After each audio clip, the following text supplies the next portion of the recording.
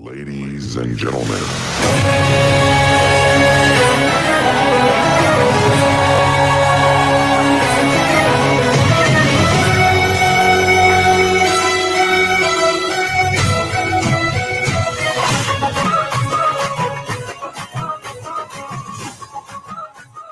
Hash value to that acquisition. Now, when you think about that, it is a digital fingerprint of that evidence that we just acquired. If anyone changes even one bit of data within that evidence file, it will totally invalidate the MD5 and create a totally new signature on that particular piece of evidence. Okay, so for every device that Mr. Bennett mentioned that we imaged, we performed that exact process. We know who imaged it, we know when they imaged it, we know where it was imaged to, and that is a controlled item within our evidence and chain of custody handling procedure. We then took those digital copies and we maintained one of those digital copies as primary evidence. And so we locked that away in a U.S. government GSA approved safe to ensure that no one would access it and that it is there as the primary evidence for the basis of our analysis. We then created examination copies that we have used for the determination of the cybersecurity status and other aspects of those systems. Okay, so I must reiterate, not a single bit of data was ever changed on any device that came into our possession. So, Madam President, Mr. Cotton, are you saying that the machines were not damaged or tampered with in any way where they couldn't be used again? And if they were, you have implemented the people can check and see whether that was done? Senator, that is correct. So we have exactly a bit-for-bit image of these systems as we received them. Okay, we did not modify, we did not change any chips, we did not access anything other than the hard drives for those systems. So if there were any changes to the original equipment, those had to have occurred within the custody of the Maricopa County Board of Supervisors, not with the custody of the auditors. Okay. Mr. Peterson, Senator Peterson, may I ask a question? Yes, of course. Mr. Cotton, while we're trying to keep this official, Mr. Cotton, recently in the news, I don't know if you have heard or not, but our Secretary of State, Katie Hobbs, made a statement a few weeks ago that she would not allow these machines to be used again because she could not verify that we had not, not us, you had tampered with them. I don't understand that statement because it is my understanding that when election machines, no matter whose machines they are, that election machines are supposed to be calibrated and certified before any election goes on to make sure that those machines haven't been tampered with, certified, calibrated correctly, and I believe they do that also after an election. So I have this question I don't understand. How can the Secretary of State say that she can't certify the machines were tampered with when supposedly we have certified people that come in to certify machines are tampered with? It doesn't make sense. Could you explain that to me, please? Madam President, I certainly understand your confusion and I share that with you. I'd like to also reiterate that as part of our evidence handling procedure, we had cameras watching over our evidence storage facilities and our acquisition and replication procedures 24/7. Okay, so any form of tampering certainly would have been caught on video. However, we did not do anything of the sort that would have interfered with any of the machine configurations or any of the alleged tampering that the Secretary of State has alleged. Well, Madam President, if I may, just this is more just, I think, a comment or a statement along with your concern here. And I think this could be something we need to look at legislatively. If we have a process, and from what I've heard, it's about $8,000. The county did an audit for $8,000 or $20,000, whatever it was, to certify and make sure that machines were not tampered with. And this is also part of a process before an election. If that process doesn't work, then, and we're saying that is not valid because somebody doing an audit ruins that and you can't recertify it. It sounds like that we need to have something else. There needs to be another process that works, that you truly, maybe it's the truly certification and verification that machines have not been tampered with process. I don't know what it's called, but anyways, I share your concern. I think that's a good bullet point for us to be looking at for future legislation. If I also might add, Madam President, that position that they must replace all of the voting equipment is at odds with the public statements that were made by the Maricopa County officials following the two independent audits that they conducted early in this year. And those statements would be what? Those statements would be that they were able to go in and validate that no firmware had been changed, that there was no changes to those systems, and that the election was, in their phraseology, legitimate. Okay. So, Madam President, if I may just continue on with some of the digital forensics questions here. Can you continue to just tell us with what you've received, what have you received, and what has been done with what you've received so far? So, Mr. Bennett went through the list of devices that we have received. I would add to that list that he... Could you just repeat it real quick, just so we sure. can kind of compartmentalize it with the digital forensics? We have received 385 tabulators. Okay. Those are the Dominion ICP2s. We have received the county EMS server. EMS, once again, is the election management system. Secret server. We received physical devices correlating to the EMS workstation function, to the adjudication function.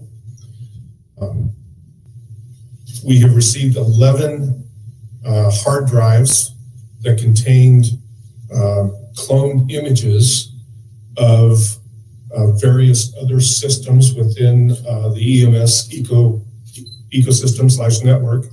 Of interesting note, however, is on those 11 hard drives which contain cloned data, they did not use a forensically secure process to image those original systems. So the dates and times on those cloned systems were altered by their cloning process.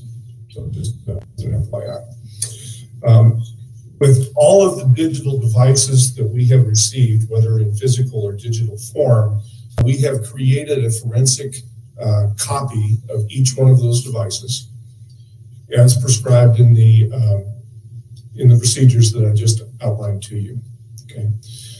We have taken those digital forensics copies and we have conducted keyword searching across them, looking for internet connections, looking for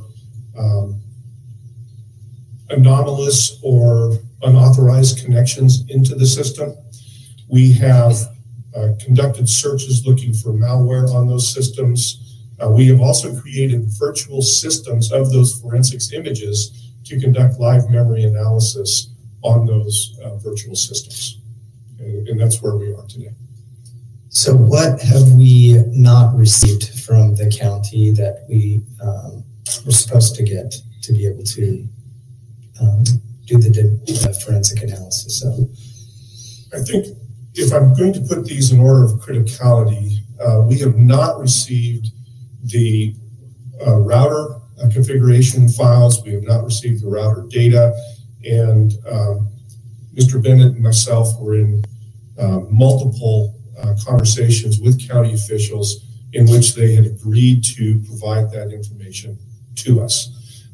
We had actually entered into a compromise with the county in which they would provide us with virtual access to that data, in addition to providing us with Splunk NetFlow data with a time period of approximately 90 days prior to the election and 60 days after the election. And we had agreed to that.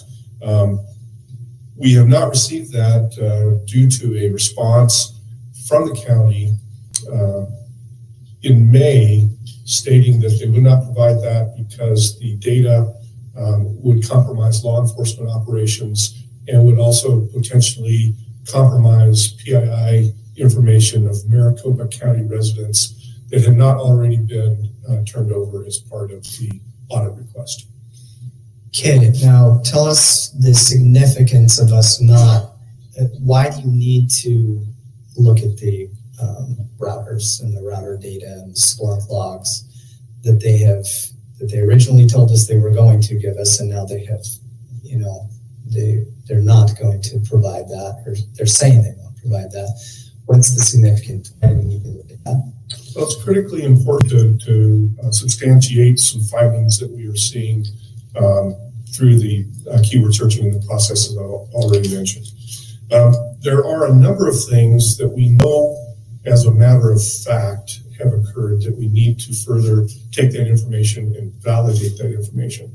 So, for example, we know through public record as well as legal action and law enforcement action surrounding that particular incident. The registration server that was public facing did have unauthorized access to that. In cybersecurity terms, it was breached. We know that the county has accepted that as an unauthorized breach because they actually issued a letter to a small subset of the voters who were affected by that breach, and they issued that in January of 2021.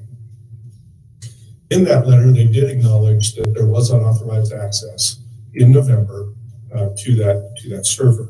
Okay, so that's one item.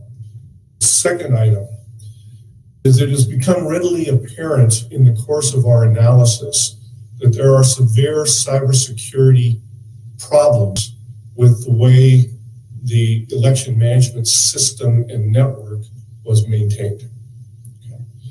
For example,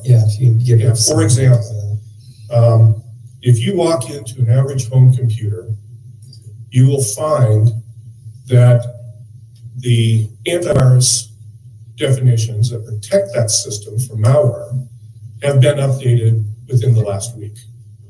You will find that there have been system security patches sent by Microsoft or by Apple, typically within the last week. Microsoft does it weekly. And you would find that that system is patched and the antivirus definitions are up to date.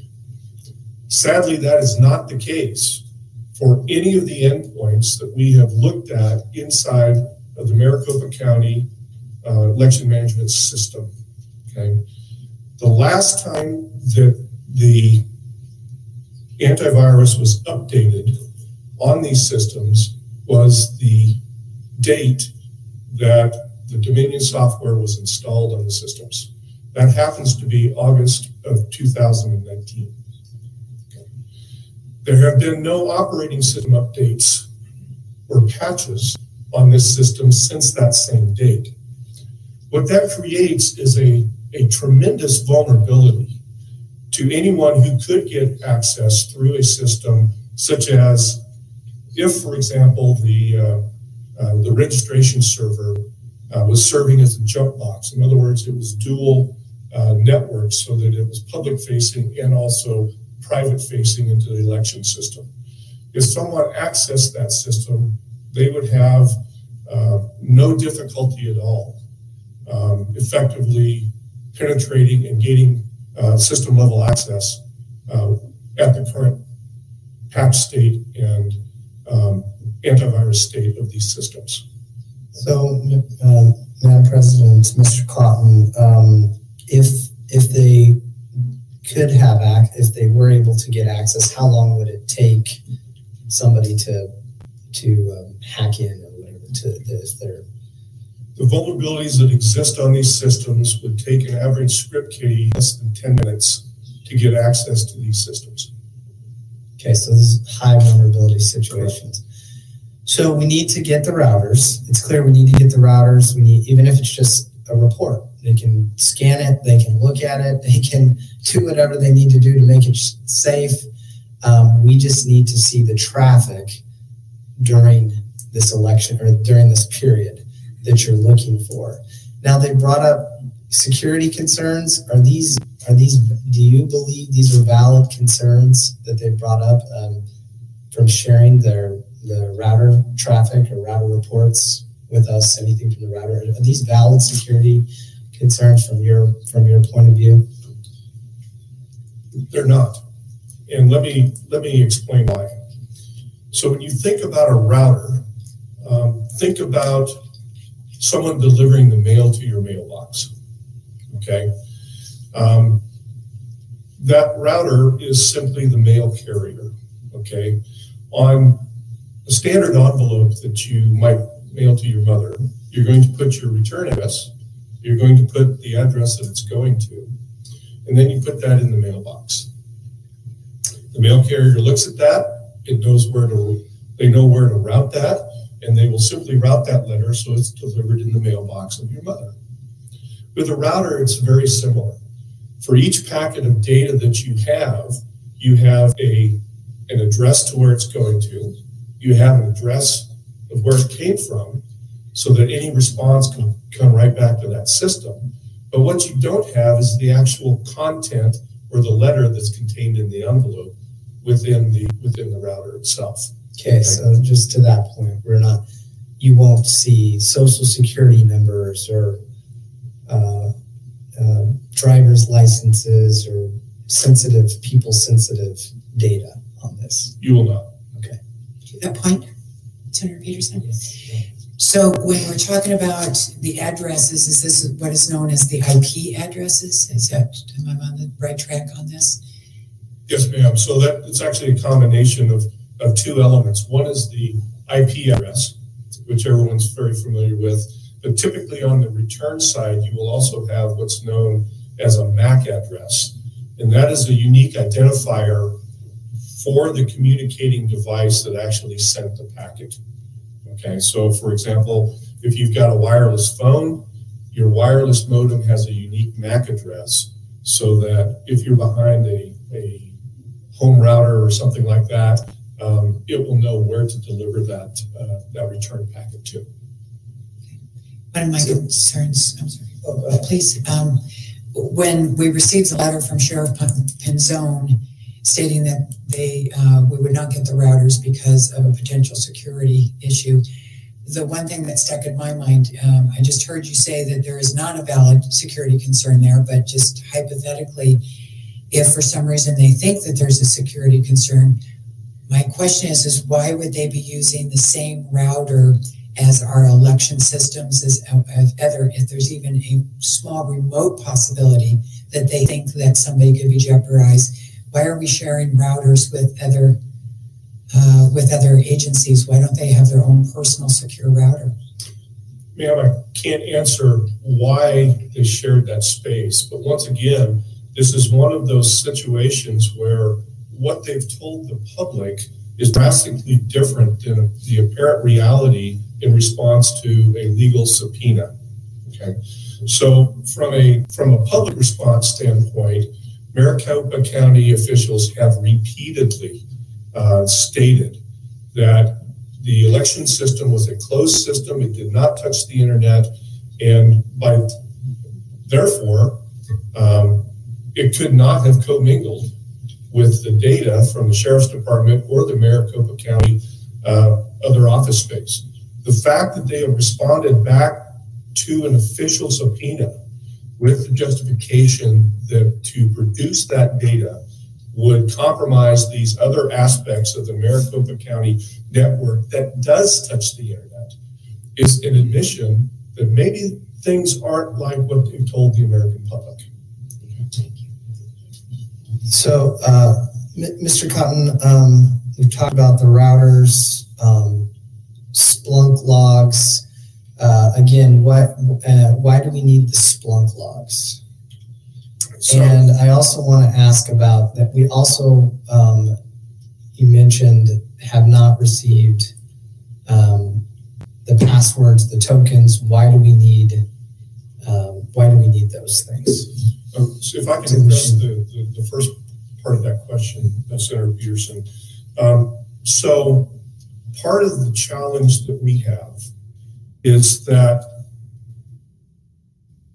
specifically I'll use the EMS server as an example. The Windows security log, or the Windows security event log, some people would call that, actually only goes back to the 5th of February of 2021. Now, there are a couple of things. So after the election. After the election. Okay. So we would need this data to cover and help fill in the blanks back to the election. Okay. But more importantly, there's an aspect to that security log that bears consideration. And so the security log was set to retain approximately 20 megabytes of data. And the way that works is it operates on a first in, first out principle. As soon as you hit 20 megabytes of data, the oldest entry gets deleted in the next, and so it just continually rolls like that to maintain the constraints on that data space. When we took a look at this, we found specifically in March, and I believe it was March 11th, there were 37,646 queries for a blank password on a system that only contained 8 accounts. Now, given the short time period that happened, that clearly was a script that was executed by the user EMS admin. Okay. What we don't have, because of the lack of logs and the condition of that system, is where did that script come from? Okay, so by leveraging the router information and by leveraging the Splunk information, I should be able to determine who was using the EMS admin account at that particular time and where did that originate from. So just to be clear on this, were there 37,000 logins on one day? Is that what you're saying? How would you identify this? When you're doing a security check on a system, it's very common for you to look for passwords that have a null password or a blank password, right? And so you can query the device itself to let you know whether or not there are any accounts that have a blank password on them. So it's a query? I'm just looking for what you're calling this. It's 37,000 query. So there's 37,000 queries. Yes. And they were done on this one day. And the reason we need the Splunk logs is because those 37,000 queries churned the data so that you can only look back to February 5th, or what was the date? February 5th. February 5th. That's correct. And obviously we need to go back to the election. Right. We need to be looking at the election day, prior to the election day, looking at access. So we don't have that, what we were given, we don't have that that window. which is the critical window we need to look at. That's correct. Okay. So obviously we need the routers, or just the data, and just how about we just start with March 11th, the 37,000 queries? I mean, give us something here. What about the machines, the Dominion machines, the tokens for the machines? Why do we need those? Okay.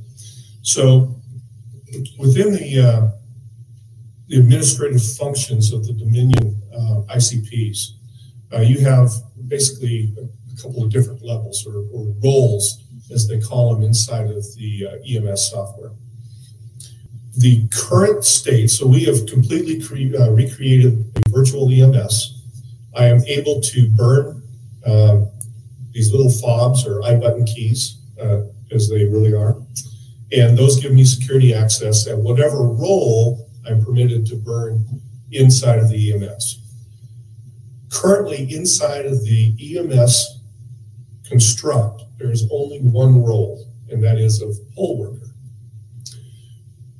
Within the Dominion ICPs, poll workers as a role, even if you give them admin access, do not get access to the configuration of that device itself. So on each of these ICPs, and these are ICP2s, we know that there are 2 NIC cards. We know that they can be configured with wireless modems. We know that they can be configured with cellular modems. So the purpose of requiring this information is to get a configuration for each of those systems that shows how they were configured, what is enabled, what is not enabled, and more importantly, I can get the MAC addresses for each of those devices. Now, if you recall our previous conversation on the router data, where you have an IP address, you have a MAC address, it then becomes a very simple process to say, did any of these MAC addresses ever touch the internet? It's very simple. So it sounds like Maricopa County does not have access to this. Dominion only has access to this. Why is it important for Maricopa County to be able to have access to this? Well, your assumption appears to be true.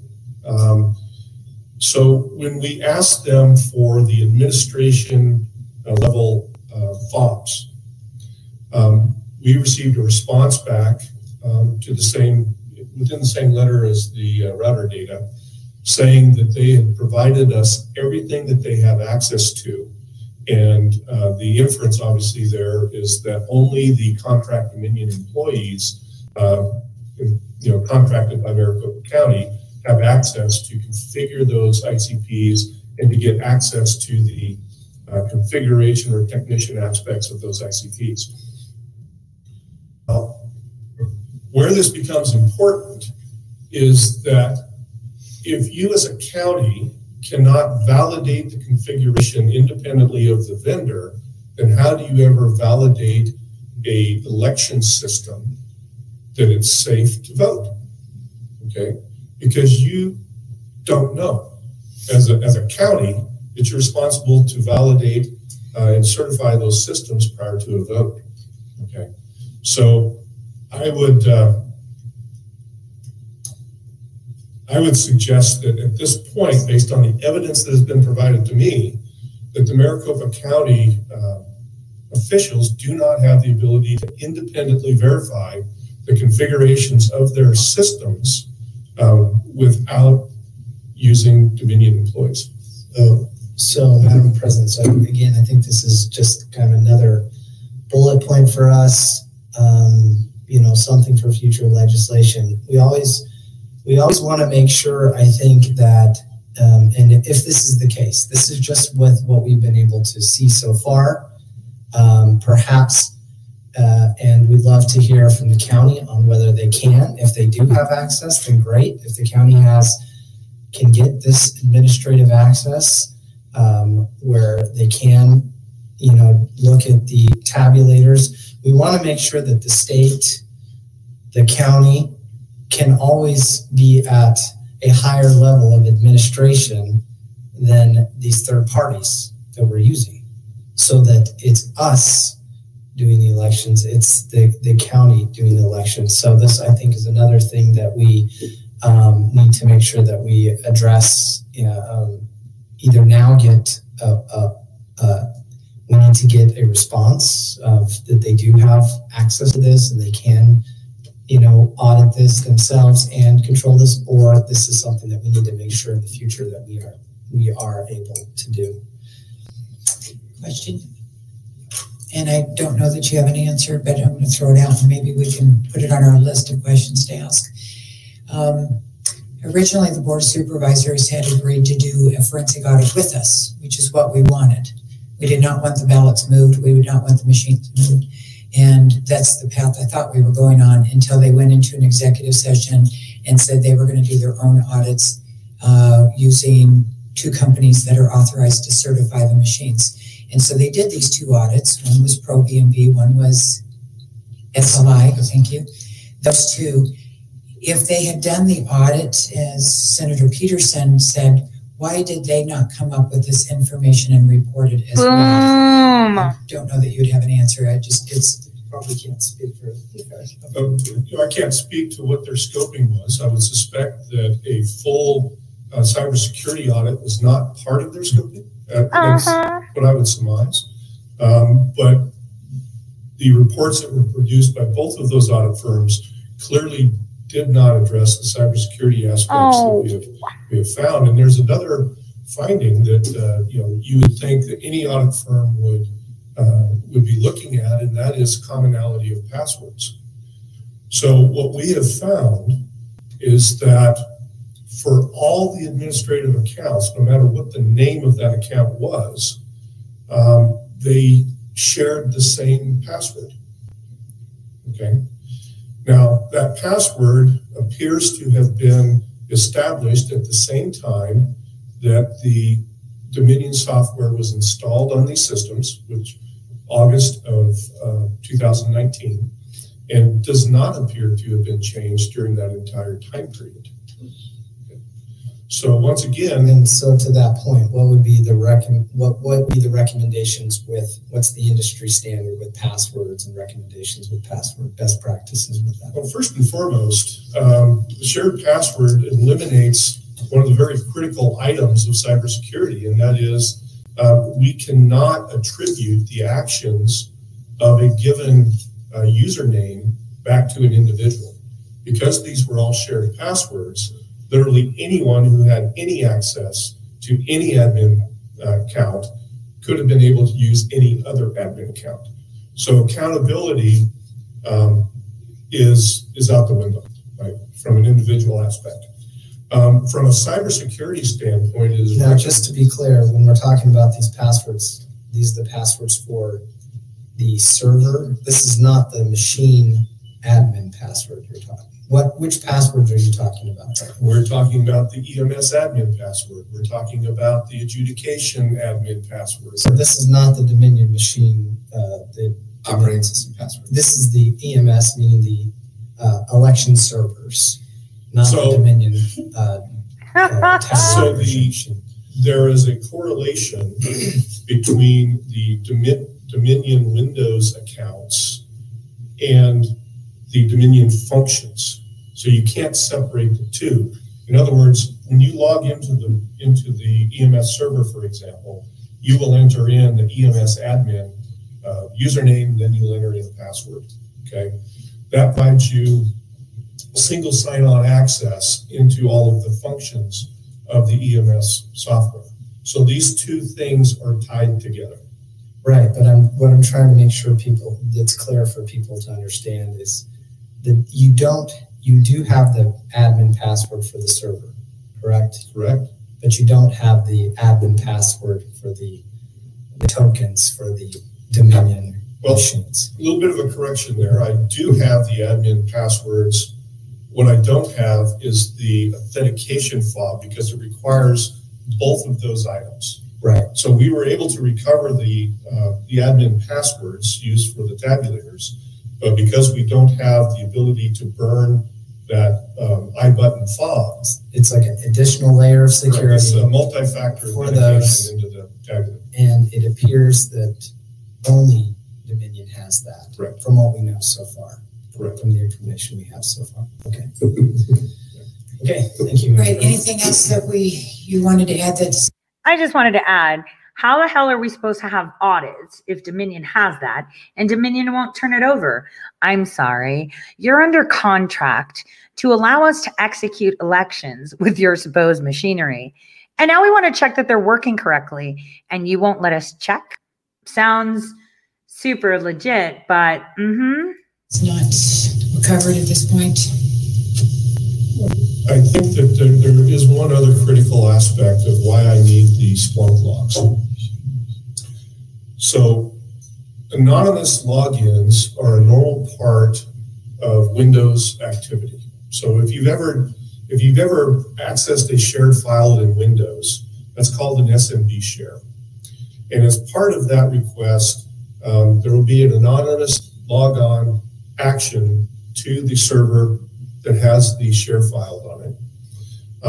And then that is followed immediately by the authentication of the user that is requesting that access. As part of that, in the course of that normal anonymous action, the Windows logs will actually record the username that is requesting that action. It will record the IP address that is originating the request, and it will record the host name of that originating client. What we are seeing here, and what does require additional correlation with NetFlow data, is we're seeing anonymous logins at the system level that do not follow that pattern of normal Windows behavior, okay? And so we need to have that additional data to validate what that activity is. Thank you. All right, ready to move on to the next section? Sorry, this is tedious, but there's a lot of information that we're trying to absorb and understand here, so bear with us, please. I'm going to go back to Mr. Logan at this part. Mr. Logan, we would like you to help us address the issues that you're having with the hand counting of ballots, the paper examination, and then we'll move into voter data analysis and envelopes. So let's start with the hand count of ballots and where we're at on that. So there's been a lot of questions, I know, about the timeline and why some things have taken a little bit longer than expected. I have to say that every audit I've ever been a part of, usually whatever the organization is that you're working with, is available to answer questions or run ideas by and to get some feedback on findings. And that's one of the more difficult things with this audit is to not have that feedback loop and not be able to ask questions on things that could be solved very quickly. From Maricopa County. Correct, from Maricopa County. Specifically, we've run into with I think Ken Bennett was stating earlier about some of the duplicated ballots. Specifically, we've had a lot of problems with the way. So basically, they're not allowed to check. The certifiers of the elections didn't certify shit. And even if they were certified to certify, right? Because the certifiers weren't certified to certify, but let's pretend they were doing their job and they were certifying. They didn't really certify because there were a lot of questions as to why they failed to what? Cybersecurity 101, no common passwords would be super simple. So as I said on Tuesday, was it Tuesday or Wednesday? Wednesday morning, I telegrammed to you guys a nice Bhangra. Now, these videos have double meaning. One, very joyous celebrations. And two, they have double meaning as to why we're talking about that area of the planet right now, keeping good thoughts. So let's take a quick intermission as we gloat that Trump really did win. Ladies and gentlemen.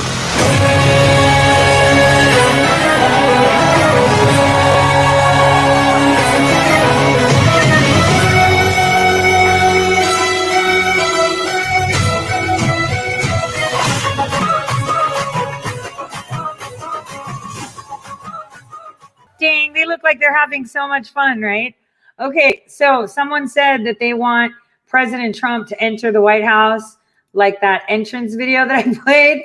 Let me show you this entrance video. Like, it's so badass. I'm sorry, but the men outdid themselves in this wedding entrance video, right? So this is going to be the Trump administration in 2022 entering the White House once again. You guys ready for this? Okay, this is like my favorite entrance ever. Ladies and gentlemen. Guess who? Guess who?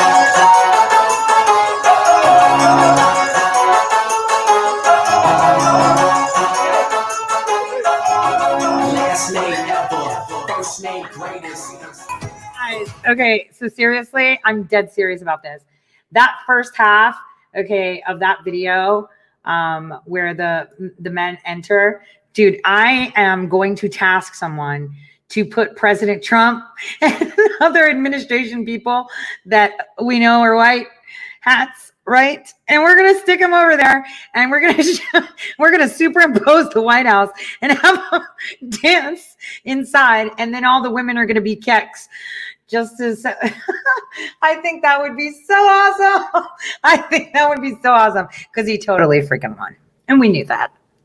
And you know, the more I get upset, right? The upset that no one listened. That hey, told you so, told you this, told you that, told you about the routers. That's the only reason that I had headed down there. And then I was like, whoa, well, what about the certs? Maybe we could use the certs as an avenue legally to say the certifiers weren't certified, so they couldn't certify, give us your shit. And so since that wasn't going to work because nobody wanted, I was like, hey, how do we go to fucking Alaska? Because they're still hanging, right? From day one, they've been hanging. They've got 10 people there, 10 people, and they're stuck. Let's go there. I'm pretty sure we have a good friend there that will let us at least catch them in the act. Catch them in the act and find the IP address. No. And I'm glad. I'm glad. In the end, God wins. I mean, He'll let you know. And, you know, one thing that I've learned is the biggest enemy to good is only oneself. You bring the situation upon yourself. And I know a lot of you are going to be like, well, I never asked to be in this situation, right? Never asked to be in a situation where I'm being governed by people that don't care about me. I've never been in the situation where I'm okay with taking my hard-earned tax dollars and fixing elections around the world because we know best. And we is not the American people. It's whoever's decided, you know, to take control. And again, all you have to do is read my affidavit. See, yesterday in Michigan, there was like a 7-hour hearing where they went through all the affidavits and called them out. Bullshit this is that. Guess whose affidavit they didn't fucking touch? Mine. Because every single thing in that affidavit, hence why all the newspapers, all of them wanted to use my lawfare with the attorney general, which is great because now I can sue for a shit ton more money, right? Look, I was in a global paper like the New York Times, and they were calling me a fraud because you said so. Look this, look that. It worked in my benefit. Yes, it hurt. Yes, it really, really hurt. Yes, it gave ammunition for people to take me down. But boy, today I received a text. You know what? I'm going to see if I can actually share that with you. Hold on. Just the picture. Okay. Give me a second. It's going to take me 1 second to just move it over and share it to you. I want to share the picture he sent me when he got my files. You're just going to believe it. I mean, this is supposedly, right, that I used, what, $300, and I wasn't a charity, right? But that was the big complaint. This is like a portion of my case. God bless this man. Really, God bless this man. I'll actually share it on Telegram as well, so you guys can see it. So again, it hurt. It really did hurt a lot because people were easy to attack me without even reading the case.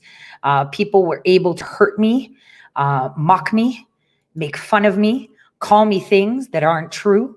And all of them will just have to eat crow later and say, well, I only went with the reporting. I didn't really read the case. Who reads the case? I just went with whatever the mainstream media says because, they're credible and shit. Mm-hmm. Yeah, those people. So, it hurt me. It really did. And they did it on purpose because I'm the only one that actually had the goods. I am the only one that actually had the goods. And that's why they didn't touch my case. Every single thing that they've come up with, I've addressed. And many of you, you didn't spell out routers. Well, I actually snapshot the modems that are supposedly in there. I spoke about COTS, which is off the shelf kind of stuff. It could be anything. Those constantly get updates. No one checked those software updates. That includes your antivirus, your OS, your word processor, whatever other shit you use. I talked about the trap doors, pretty much. And then I also said, hey, if you really want to look at how they did it, why don't you go look at the shit in the Ukraine? Same fucking shit happened there. So while everyone sat there and tore me apart, every single thing that I've said and I put in that affidavit stands. Every single thing. And see, it's very unfair when people mistreat you, when all you do is want to help. It's very unfair when people that say they are pro-democracy, that our president won, that this was unfair, right? That they attack you. It hurts. But again, many will hang their heads in shame. Many. See, I'm not saying things. Now, if you take my actual affidavit and just go through it, it's an affidavit I did in November. You flip through it, everything that's coming out in Arizona. Whoa, shit. Look, Tori said that. Oh, look at that. Oh, look at that. But yet they mocked. Yet they trashed. Could you imagine, instead of being evil, jealous, nasty people, well, the jealous part is the evil people, right? Because they're jealous. How can you go tell the truth and leave us here in the shadows and not be killed? That doesn't work like that, right? And they know. Do you know how many people want to come out and say something? Usually you never hear them. They go out with a whimper in the night. So that's what I mean by jealousy. Now, your supposed patriots that have thrown me under the bus, attacked me and my family, right? Those, they got paid to do it. And not only that, some of them were groomed to do it. Because some of them at the beginning were like, no, we're not going to say anything. Oh, we're just going to stand back. She's not in our group of cool kids, but she's doing good. So maybe we shouldn't say anything. And then it's like, holy crap, she's calling us out because we're not reporting the truth. Now let's attack. See, this is good because this is how the people can see who's really fighting for America and who's not. This is what has to happen. We had to have them do this. We had to have them feel like they're in control. We had to have all of this come out. And you have to have that boot on your face. You know, I was watching conversations about the election and people were like, well, I mean, if Joe Biden won, and these are Biden voters, well, why aren't they letting them look at the stuff? Good question. Good question. Well, you know, this is so stupid. Trump definitely didn't win. He's such a racist. They should just hand over the stuff. Yeah. They're not going to do that either. They're not. They're not going to give the stuff. Are you kidding? That would be suicide. So they're not going to give the stuff. So what happens? Oh. The rest of the world starts. And this is where you're seeing it. The rest of the world now is starting to dispel things. You know what it reminded me of? Hold on, let me get this clip. It's a really cool clip too. I actually watched the movie a couple days ago. Hold on a second, where is it? There it is. It's a fantastic movie clip. Sounds so pertinent to today. You know, aside from, remember how I said, oh, we're running out of conspiracies. Looks like my conspiracy theory was 100% true. Figure that. Let's go. Why do you think that is? I mean, why is that? I mean, is it just because people are lazy today or they're bored?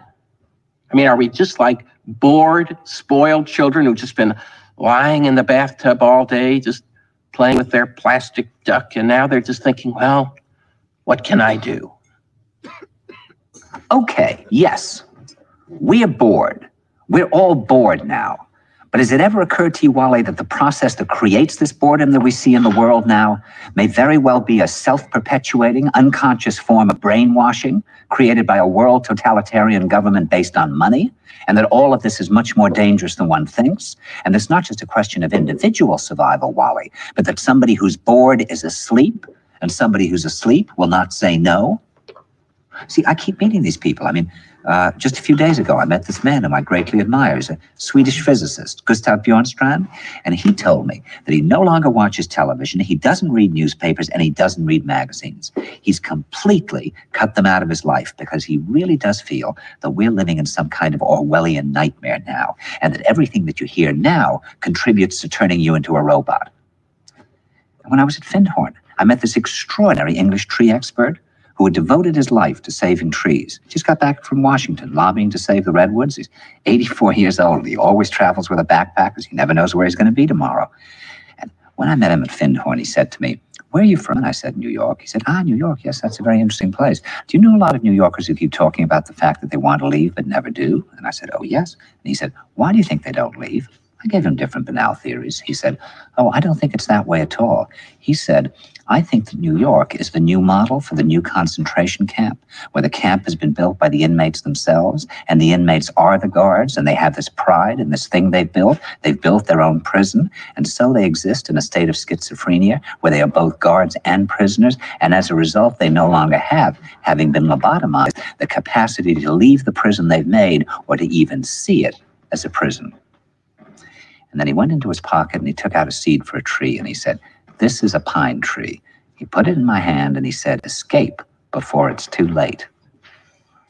Actually, for 2 or 3 years now, Chiquita and I have had this very unpleasant feeling that we really should get out. And we really should feel like Jews in Germany in the late 30s. Get out of here. Of course, the problem is where to go, because it seems quite obvious that the whole world is going in the same direction. See, I think it's quite possible that the 1960s represented the last burst of the human being before he was extinguished, and that this is the beginning of the rest of the future now, and that from now on there'll simply be all these robots walking around, feeling nothing, thinking nothing, and there'll be nobody left almost to remind them that there once was a species called a human being with feelings and thoughts, and that history and memory are right now being erased, and soon nobody will really remember that life existed on the planet. Sounds kind of spot on.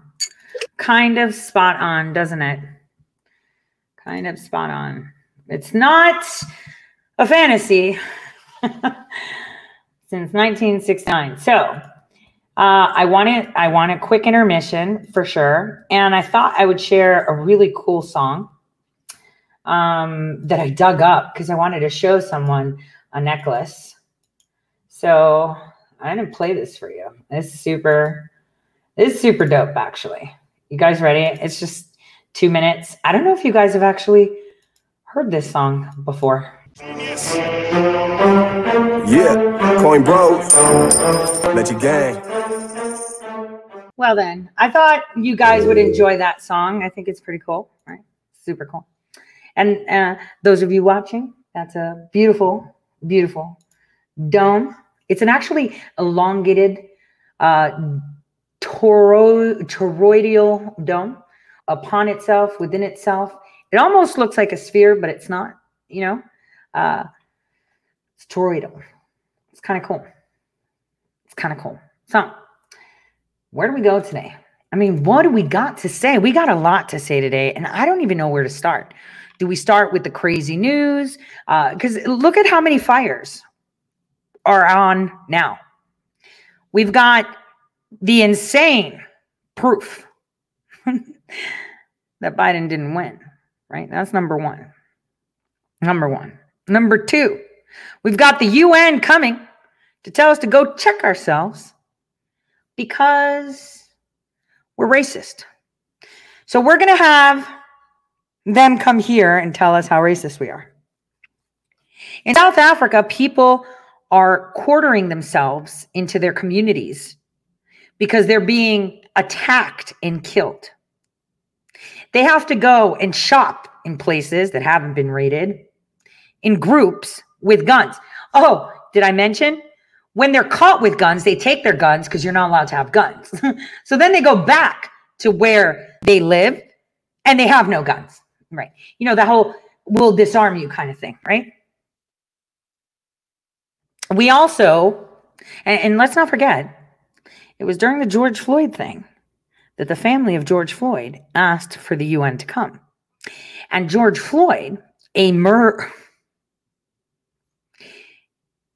an evil man, a disgusting man that caused harm, nevertheless, should not have died at the hands of anyone else. No one has the right to take away a life, right?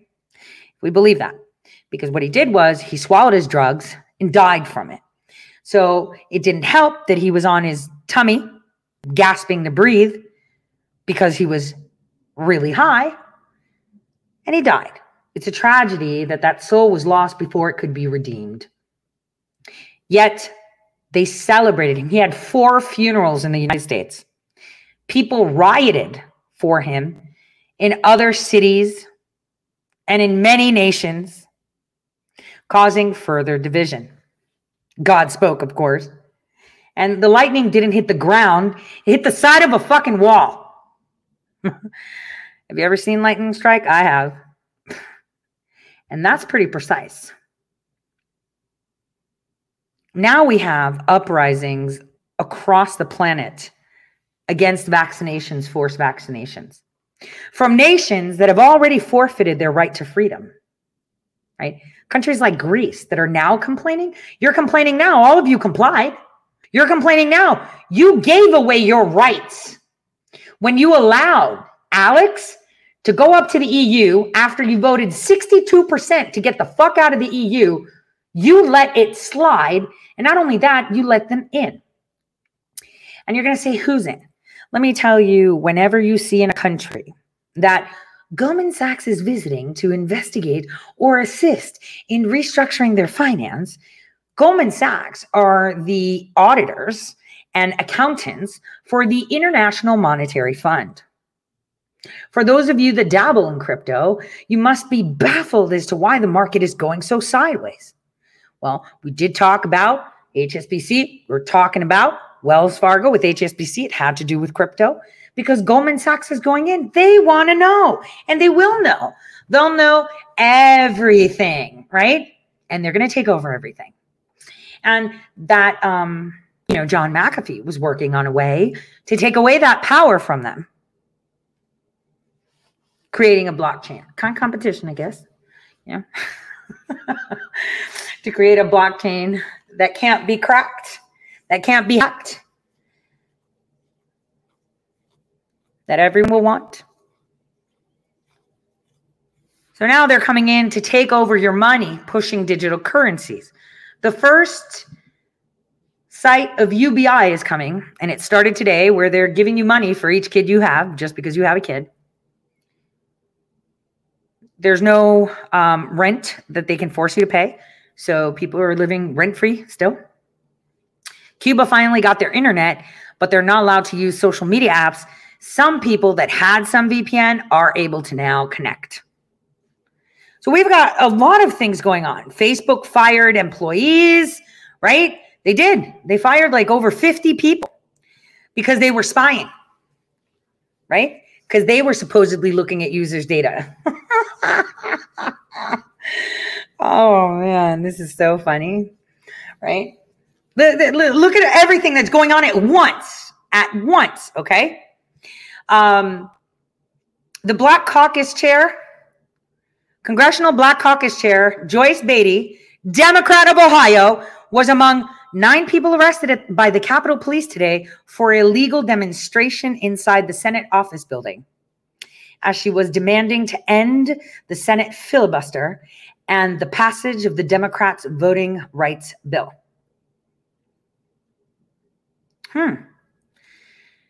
Congressional Black Caucus Chair Joyce Beatty was arrested by Capitol Police. Listen carefully.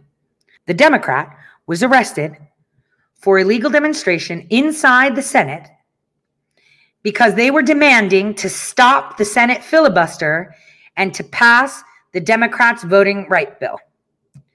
The bill is in a reaction to the more restrictive voting laws that have been passed through the GOP-controlled states across the country. She was arrested. The Congresswoman was arrested because she wanted to stop them from filibustering to pass the legislation.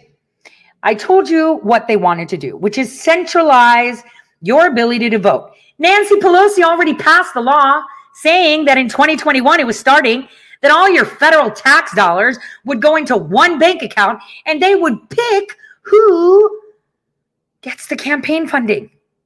Like, if that didn't spell it out for you, shit, I don't know what to tell you. I really don't know what to tell you if that doesn't spell it out for you.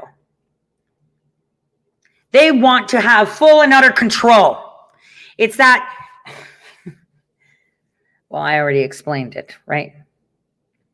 They're giving you the illusion of democracy, the illusion that you have every single right to vote, and you just don't know what you want, right? The United States is already discussing secession, right? They are. Remember the FEMA zones? You are not paying attention. Like I said, many things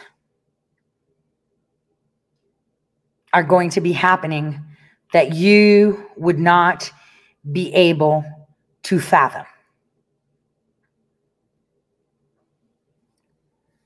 The WHO is now backtracking on, oh, maybe there was a lab leak. I don't know. Maybe we were premature in saying it, right?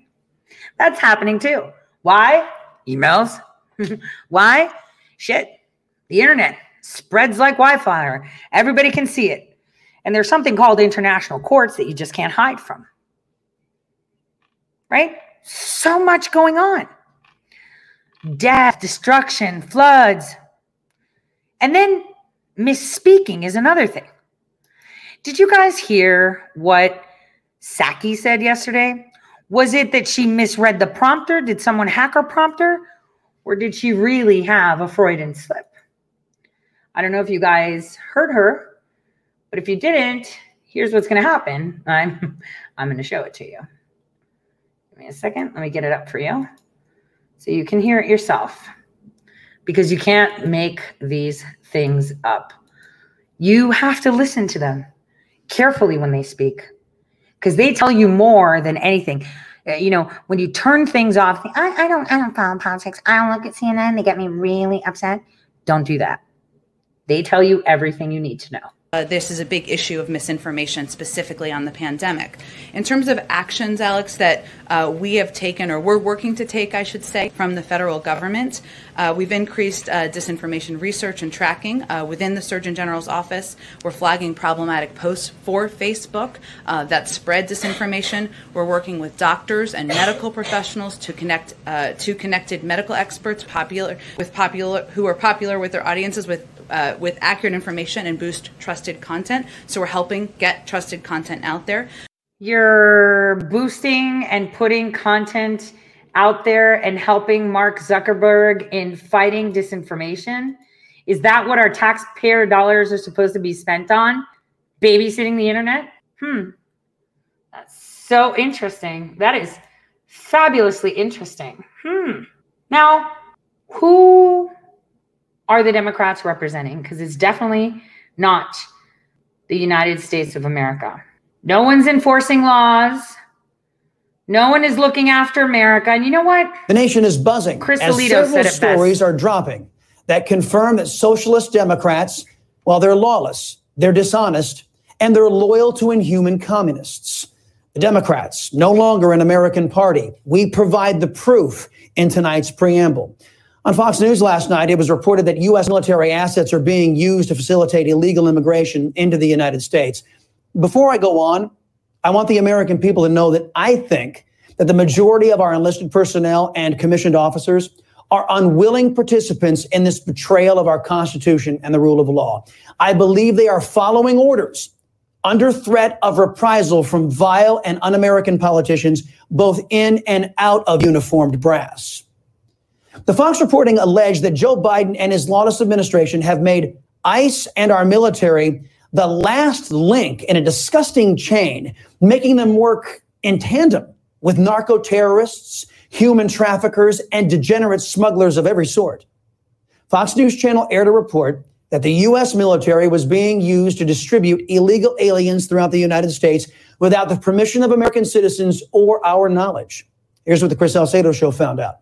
According to Pentagon spokesperson Lieutenant Colonel Chris Mitchell, the U.S. military is not flying illegal aliens into the U.S. interior.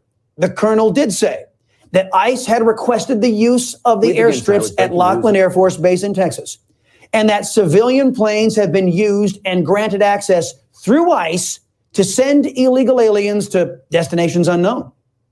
The question is, don't American citizens have the right to know where they're going? No, you don't, because this isn't America that you think it is. And the faster you realize it, the faster you get angrier, the faster we fix it. That's the way it is. We must realize it. Tonight with breaking news. And here's where you're going to see how good, controlled, how do I say this? Good strategy works. You're going to be like, are you insane? Just listen. On just how unhinged the final days of the last administration were and how much worse they might have gotten. We have some examples which are just now coming to light. America's top military commander comparing then President Trump's rhetoric to Hitler's and his followers to brown shirts, to Nazis. That top commander finding himself rallying subordinates to protect the peaceful transfer of authority and perhaps even head off a coup. Having to explain to the Speaker of the House that no, this country will not launch a nuclear strike at the whim of who she characterized as an unbalanced president. These and other chilling scenes are contained in a new book, I Alone Can Fix It, Donald J. Trump's catastrophic final year. The authors are Pulitzer Prize-winning journalists from the Washington Post, Carol Leonnig and Philip Rucker. It comes out next week. CNN has obtained a series of excerpts, each which is really more alarming than the next. In this one, General Mark Milley, the chairman of the Joint Chiefs of Staff, is reassuring his deputies about preventing a coup attempt. Quoting now from the book, "They may try, but they're not going to effing succeed," he told them. "You can't do this without the military. You can't do this without the CIA and the FBI. We are the guys with the guns." CNN special correspondent Jimmy Gangale is doing the reporting on this for us. She joins us now. I mean, it's fascinating to hear how far General Milley and how he saw this. According to there are parallels, according to the book, about what the former president said about the election being stolen and Adolf Hitler's rhetoric. Absolutely. Milley was so shaken by Trump's behavior that what he did was he got together with the other chiefs, the Navy, the Air Force, the Marines, and they believed there really could be a coup attempt by Trump. And Leonnig and Rucker write, Milley viewed Trump as, quote, the classic authoritarian leader with nothing to lose. And then Milley is quoted as saying, this is a Reichstag moment, Milley told aides, the gospel of the Fuhrer. Look, we've known that people were concerned that Trump wouldn't leave office. We reported that. To hear General Milley say this, it's clear when you read the book, he cooperated. There are extensive quotes. To hear and he comes him, off looking pretty good from what I understand. He does. And let's remember he had his Lafayette Square very bad right, moment. Which he apologized for. He was, I believe, in combat fatigues, walking with the president in that kind of motley assortment of people from the White House to Lafayette Square. A very bizarre moment. But to hear General Milley say this is stunning.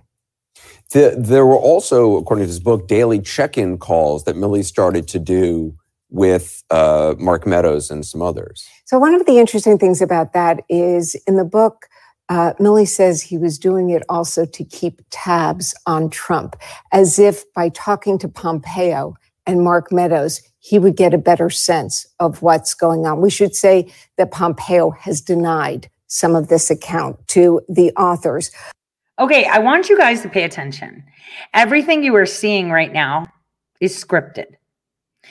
Do you remember how I told you that this is totally not the same level, but I'm trying to give you another example so that you understand it better? In months from now, people are going to say, shit, I'm so sorry, Tori.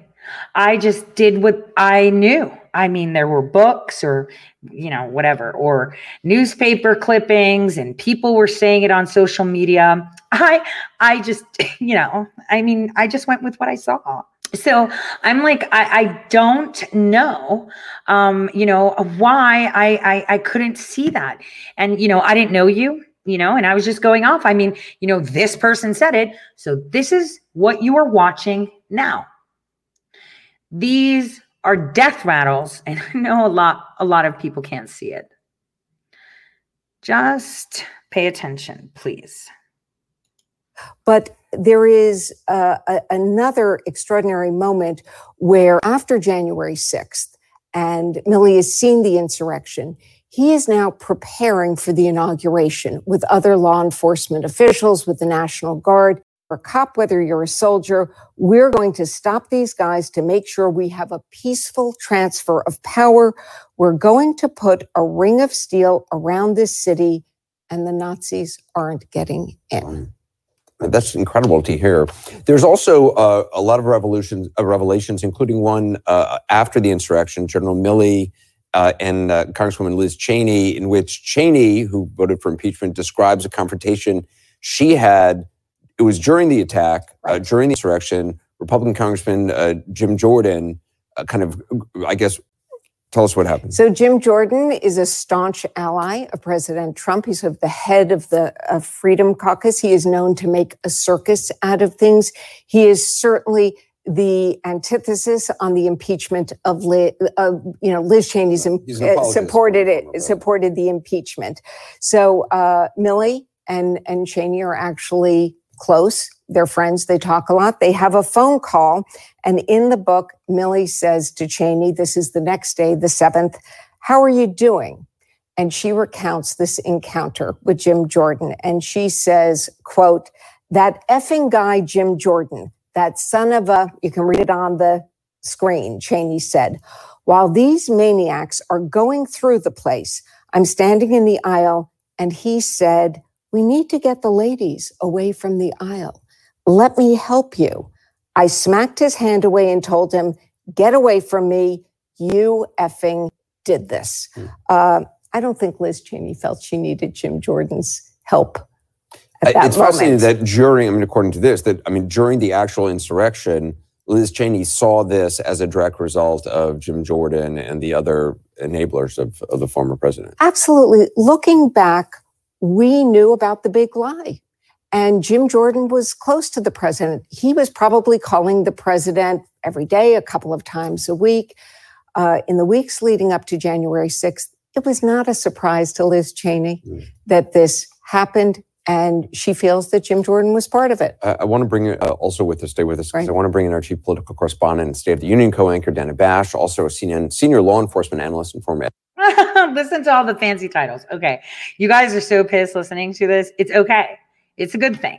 This is a really good thing because it's really important you listen carefully.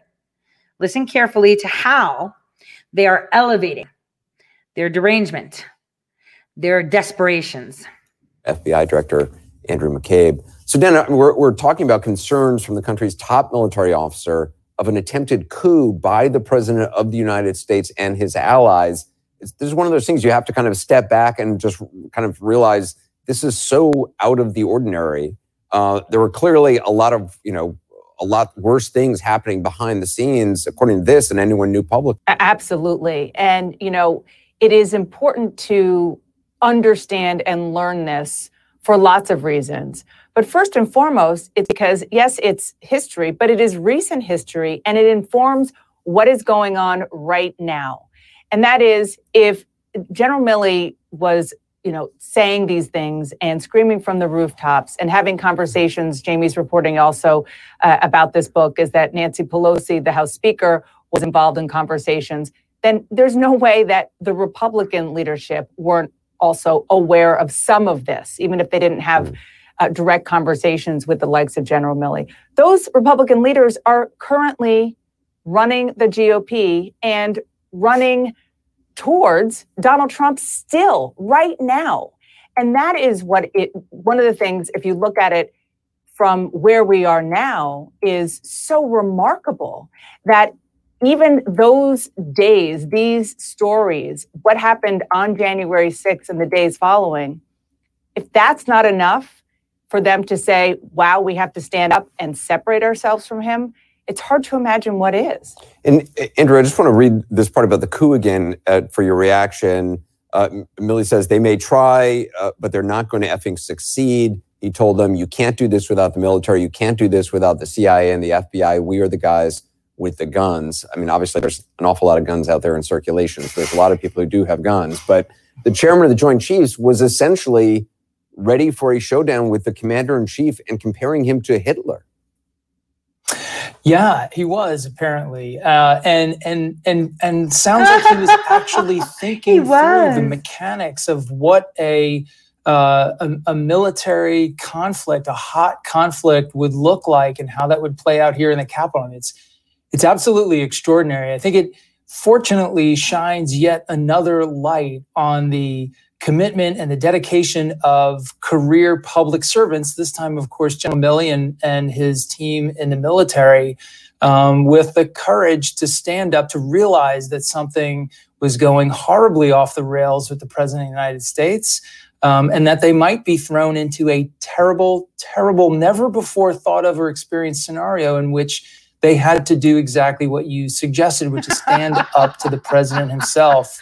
But they were willing to do it because we have those sort of dedicated career professionals serving in government. Well, it also, Andrew, it makes you think about all those people who took part in the insurrection, who attacked the Capitol, who call themselves patriots. And that word patriot has now been kind of taken over by far right. There were far-right nationalists who marched, I think it was through Philadelphia the other day, calling themselves patriots. You read what Milley was doing, and which, is obeying the Constitution. It's standing up to the oath that he and serving members have taken. That's what a patriot does. That's exactly right, Anderson. It's exactly right. So patriot is someone who stays committed to that oath to the Constitution, despite the politics and the craziness that's swirling around him, and does the right thing for the American people, obeying the law, unlike the direction they were being pushed by the presidency of the United States. Dude, they're so screwed. Let them say as they want. Oh, look, the law. Remember, McCabe has no pension, right? He's got no pension. He's got nothing. Wait, you want to get angry? The nation is buzzing. Wait. Hold on. I want to really fire you up. Hold on a second. Let me find the video. I want to really fire you up now. You're going to get super pissed. Let's get now to the... You're going to get super pissed. I'm warning you. But you got to listen. They tell you everything. Now, here's where you're going to see it come into focus. Explosive revelations about the final days of the former president's term. This is from a new book by two Washington Post reporters, Carol Leonnig and Philip Rucker. It's called I Alone Can Fix It. And CNN's Jamie Gangel obtained some of the excerpts that we're about to discuss. One of the most shocking is that after President Trump lost the election, the chairman of the Joint Chiefs, General Mark Milley, feared the former president might attempt a coup. Milley told his deputies, quote, they may try, but they're not going to effing succeed. You can't do this without the military. You can't do this without the CIA and the FBI. We're the guys with the guns. CNN special correspondent Jamie Gangel is here. Jamie, incredible work getting these excerpts. They are bombshells. They're what so many millions of people suspected on some level was happening behind the scenes. Pay attention to what he said. Listen carefully to the words said that they are applauding right now. You are living in a nation where a general tells a president that you will not uprise the people because we have the guns. Now, a very long time ago, I had said, You have to think why they're taking away your guns. The reason is because they're going to do shit that you're going to want to shoot them for. And now, because we still have our guns, thank God President Trump came into office. Thank God he put that vaccine on emergency authorized use. Thank God, because it would have been worse. I'm telling you, the things that they were going to do, and it's still coming. And if all of this shit is happening now, it's because the patriots, the real patriots, have been led astray by bull fucking shit. Now, listen to more, because they're applauding the fact that the military says, we don't care what the people want.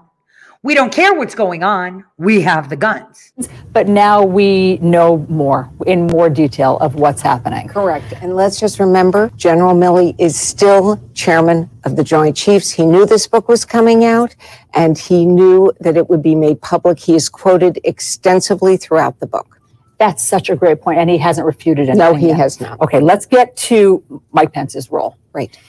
Here is one of the excerpts. Pence again explained the legal limits on his authority as vice president and said he planned to perform his ceremonial duty as prescribed by the Constitution. This is on January 6th. Right. But Trump showed him no mercy. You don't have the courage to make a hard decision, he told Pence. So I guess that what is new to me is that they were having, heated conversations about what Pence was going to have to do. So Carol Leonnig and Philip Rucker are two Pulitzer Prize winning reporters. What I see as I read through I Alone Can Fix It is they have the quotes. We knew that Donald Trump was putting pressure on Mike Pence, but in this passage, you see, he said to him, you don't have the courage. You can hear Trump saying that. And then it goes on that Mark Meadows and Ivanka Trump try to get Trump to go along with this. No, Trump had given Pence instructions and was hell-bent on getting him to do it.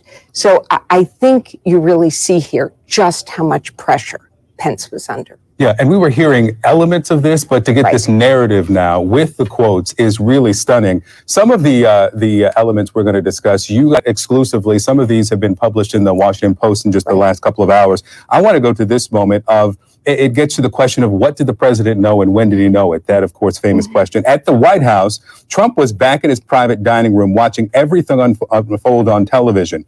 The president was riveted. His supporters had heeded his call to march on the Capitol with pride and boldness. For Trump, there was no more beautiful sight than the thousands of energetic people waving Trump flags, wearing red MAGA caps, and fighting to keep him in power. He thought, this is cool. He was happy, recalled one aide who was with Trump that afternoon. Then when it turned violent, he thought, oh, crap. And I think for this, it gets to, you'll remember that Leader McCarthy said that the president didn't know about any of the violence until he called. He was clearly watching it on television. Absolutely. And what they establish here is a tick-tock of events, minute by minute through January 6th. Clearly, Donald Trump knew exactly what was going on almost immediately. Also, for context, I was told that what this aide was describing when Donald Trump said, oh, crap, was not, oh, crap, people are going to get hurt.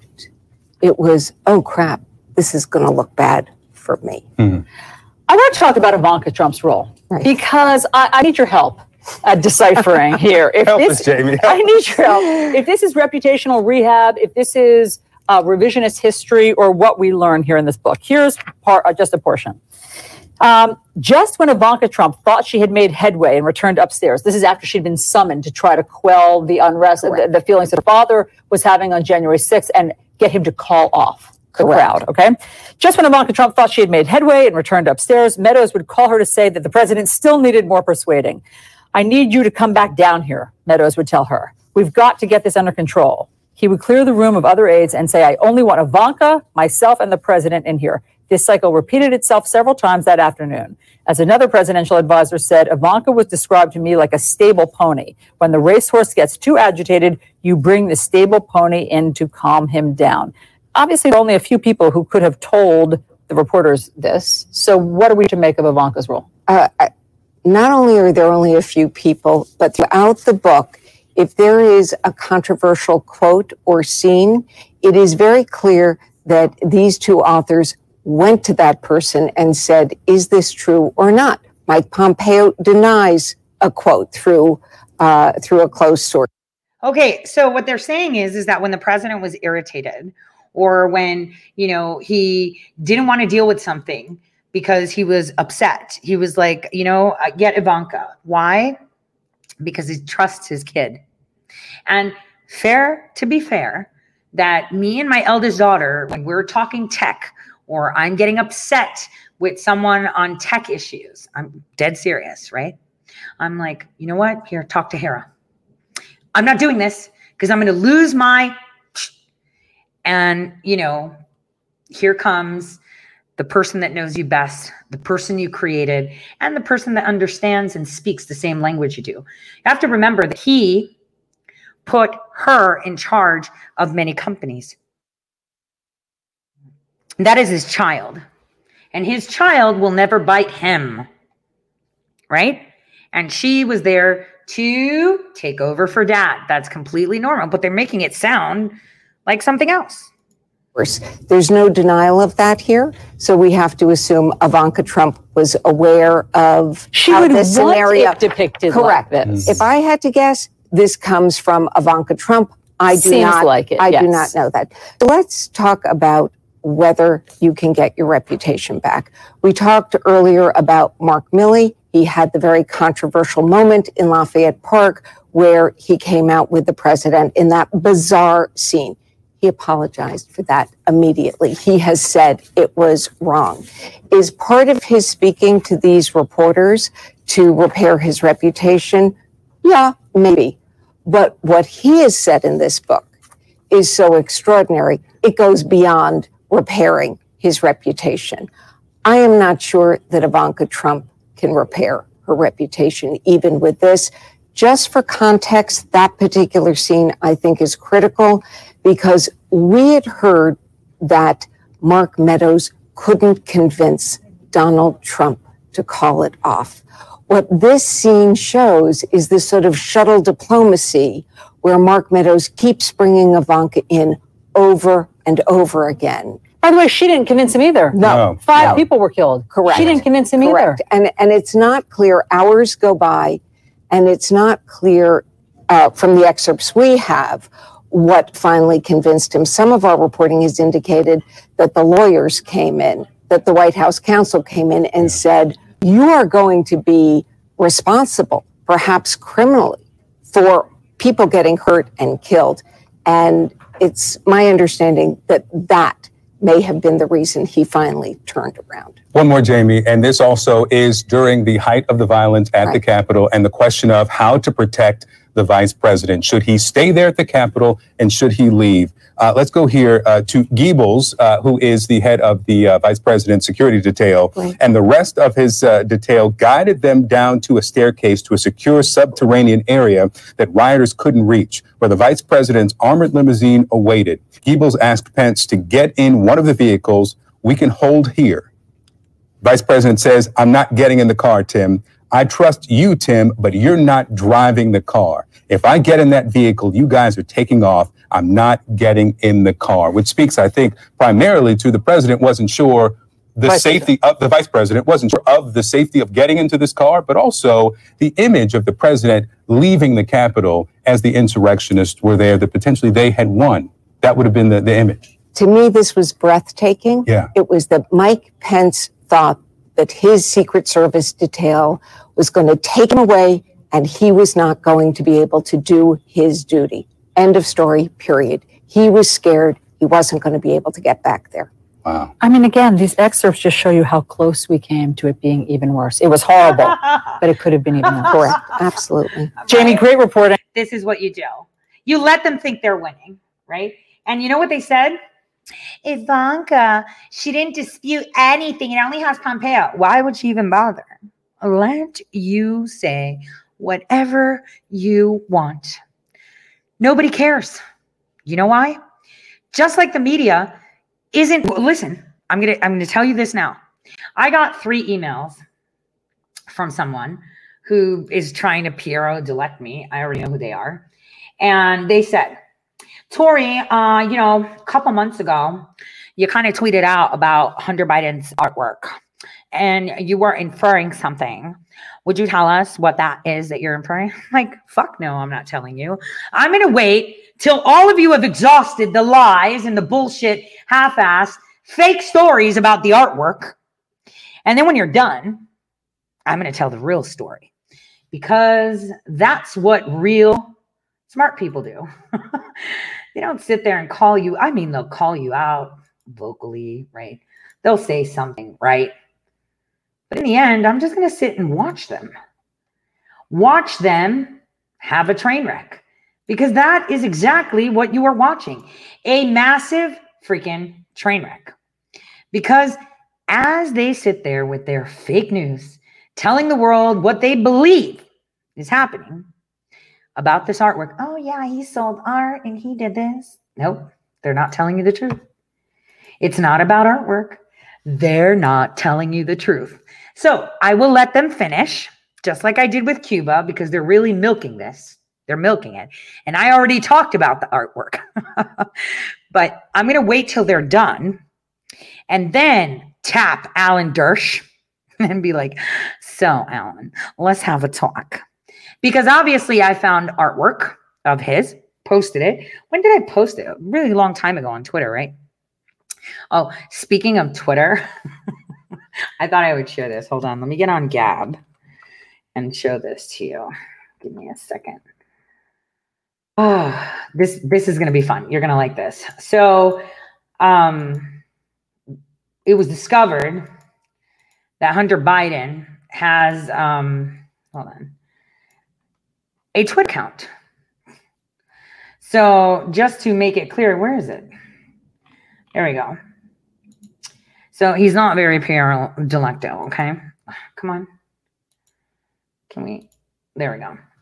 So I tweeted out to Hunter and I said, look, I'm really salty that you're not following. We're so close. All those times you lost your phone, iPads, and Macs, I was there. Yet you boast this thirsty guy and not me. I, Nemesis, am angry. Thought we had a connection.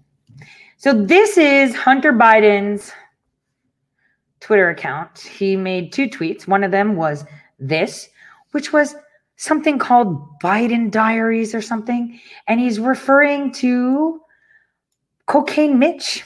Joe Biden opens up the door. Cigarette is dropped and extinguished by a snakeskin boot. Where's Mitch? I've got 24 hours to pull this nation off a cliff. Literally, says Joe. Stop. It is the most insane crap I have ever seen in my life. I haven't seen more bullshit on that article that was pulled, by the way, in a long time. It was so sick to just read through that article. It was just so crazy. But so that's actual reporting showing, hey, this is his Twitter account. We can pull out the other ones too. Right. And the fact that when he was sending emails, he had multiple signatures for multiple people. Why would you do that? Why would you sign as Bobby Biden or something? That's so bizarre. Right. Isn't that bizarre? I think that's bizarre. Like for me, it would be like, if I'm sending an email with my ToriSays.com, it could be Tori and then a little signature with like www.ToriSays.com. If I'm sending it with my, email that's about bills, right? It'll be, the Maris family, or some bullshit like that. But he had multiple names in his signature. Not only that, like trolling through his phone. Apparently he has 2 Cash App. Maybe I should just like file a stupid lawsuit against Cash App to say that Hunter Biden had like 2 accounts and he was drawing from his dad's account, which is illegal because it's a financial institution. Because there's texts that prove that hey, Joe wants to know why you pulled out $4,000 with that Cash App account. Think you need to change it to the other Cash App account. Yeah. So I say, what terms and conditions did I violate? I mean, this guy's violating paying for crack, whores, and then stealing money from Vice President Joe Biden's account into a Cash App account, which isn't his, which is a violation of the terms and conditions. I mean, if I had time, I would totally file that too. So again, what we're going to see with this artwork is not what the media is telling you. So, like everyone circles, oh, he like sold it. It's money laundering. It's like, you have no idea because it's not even in those emails, right? And they don't get it. They wouldn't even know where to look. See, that's the problem. They have people who think they know how to read things, tell you things. You've got to have a specialty in things. It's like me educating McAfee on antivirus. I mean, that would be so dumb, right? Or if I was to, tell a friend of mine that's very fluent in one, programming language, yeah, like it's totally this. And they could just look at me and be like, yeah, not so much. It's like telling a baker, it doesn't matter if it's bleached or unbleached flour. Shut up. This is exactly what you're getting. You're getting people that are educating you that have no idea what they're talking about. That's it. No idea. Okay. They all are geniuses. They're all experts in the shit. You know what you got to be expert in? The fucking swamp. You know who needs to interpret this shit for you? A swamp monster. That's what you need. That's the only way you understand what's really going on and how it's going on and who it's going on through, or else you're getting a sugar-coated side of the story. See how Cuba got their internet back. But still, nobody's talking about the fact that Hunter Biden set up the fucking infrastructure for the internet in Cuba. Why? Ask that question because the evidence was right there. Ask that question. Evidence was right there. Evidence was also there that he committed treason. So the question you should ask yourself is, well, why isn't that being discussed? Well, I could tell you that it's being discussed where it needs to be discussed, but it's not being discussed by the media so that the people don't know. So that is pretty interesting, isn't it? It's extremely interesting. So let's move it along just a little bit. And I want you guys to understand that what you are about to see is going to be very interesting this week, but specifically next week. Let's think for a second. This Senate hearing that you heard in Arizona, and there's going to be more. There's going to be more where they're going to be talking about cases and affidavits because it's coming around now again. And I'm telling you, people are going to be very mad. People are going to be very mad. Mad because the one person they hate is the one person that had it all. And you have to kind of think to yourself, why is it that they hate so much? It could be grooming. That's one thing that happens, right? That they're groomed into this feeling that they're important. There's people out there that have hundreds of thousands of followers, and yet they can't muster 10 people to respond or watch them, right? Because the rule of thumb is that if you have, 10,000 people following your channel, right, you're going to have at least 10%, right, talk. That would be 1,000 people. If you have a channel that has, well, is it 10% or is it 1%? Shit, I'm trying to remember the statistics on social media. I think the going rule of thumb is 1%, right? 1%. So if you had, 10,000, you would have, at least 100, something like that, right? Am I right? Yes, I'm right. Right? Right. Yes. Right? So it's the 1%. Thank you. So it's 1%. So look at the channels that have, 100,000 people that follow them. Look at how many comments they get on their posts. Is it 1% of their followers? If it's less, that means that the majority of their followers aren't real. They've been boasted up by bots.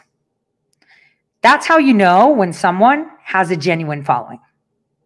That they're following when they go live, when they post,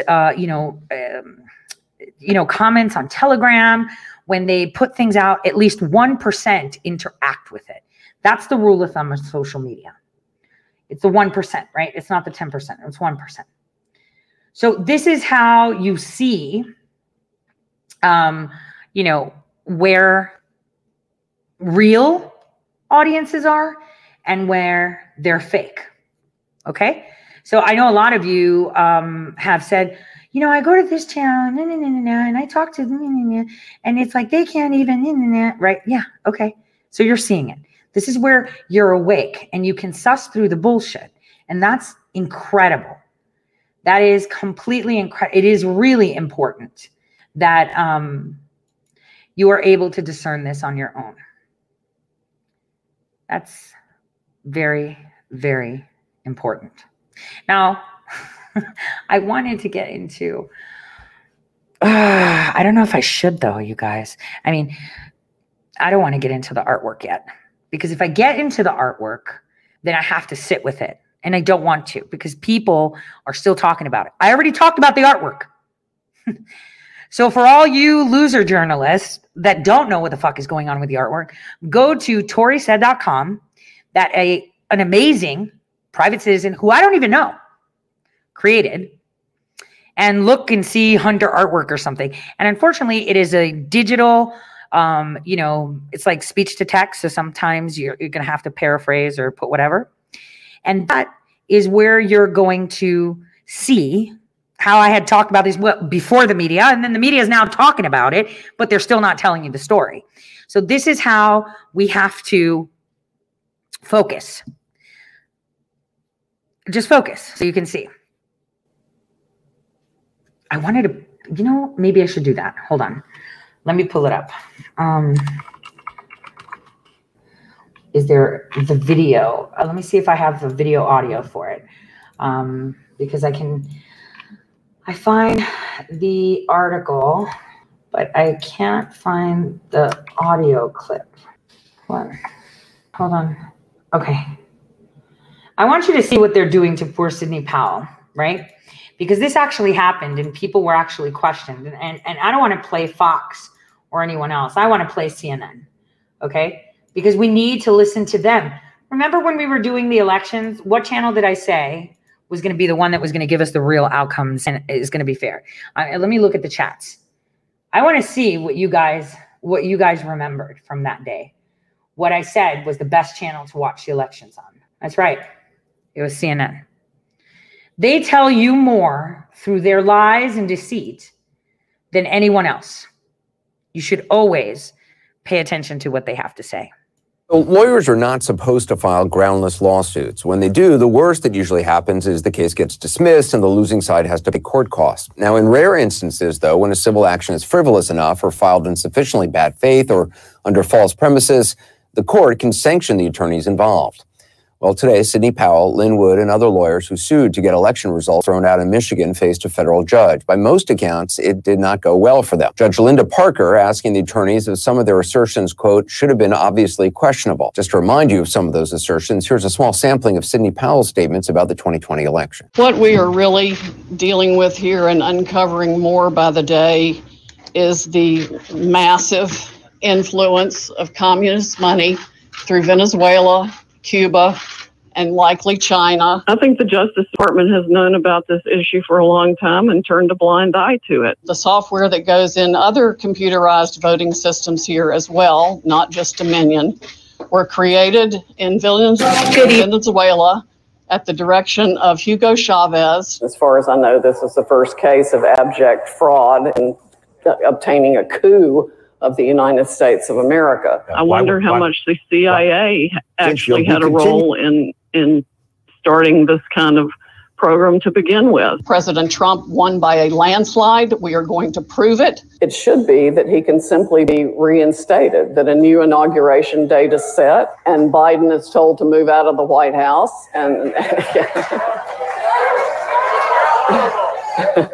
And President Trump should be moved back in. I was trying to read the patches on her motorcycle vest. Joining us now, Michigan's Attorney General Dana Nessel. Attorney General Nessel, thanks for being with us. Wait a minute. Did he just clothes shame her? Did the guy that was wearing the latex cap suit with his butt cheeks out, holding his boyfriend by a leash on all fours, just talk shit about Sidney Powell in a vest with patches? Get the fuck out of here. Get the fuck out of here. Oh my gosh. What is your reaction to what went on in court today? Well, let's just say that I don't think the legal futures are very bright for any of the attorneys that were the plaintiffs' lawyers on the case in Michigan. And I think they face a similar fate in various other states as well. In addition to several other Michigan officials, you asked the judge in this case to levy sanctions, including financial penalties against the attorneys who filed this baseless lawsuit. Based on the comments from the judge today, do you have a sense of where you think it's headed? I think that we're likely to be successful, but I think the takeaway for me from today is this. You heard each and every one of those attorneys double down on their assertions, right? There was no contrition. There was no recalcitrance. There was no apology. They were unrepentant about the same lies that they had initially told during the course of this case, all of which had been wholly and entirely debunked.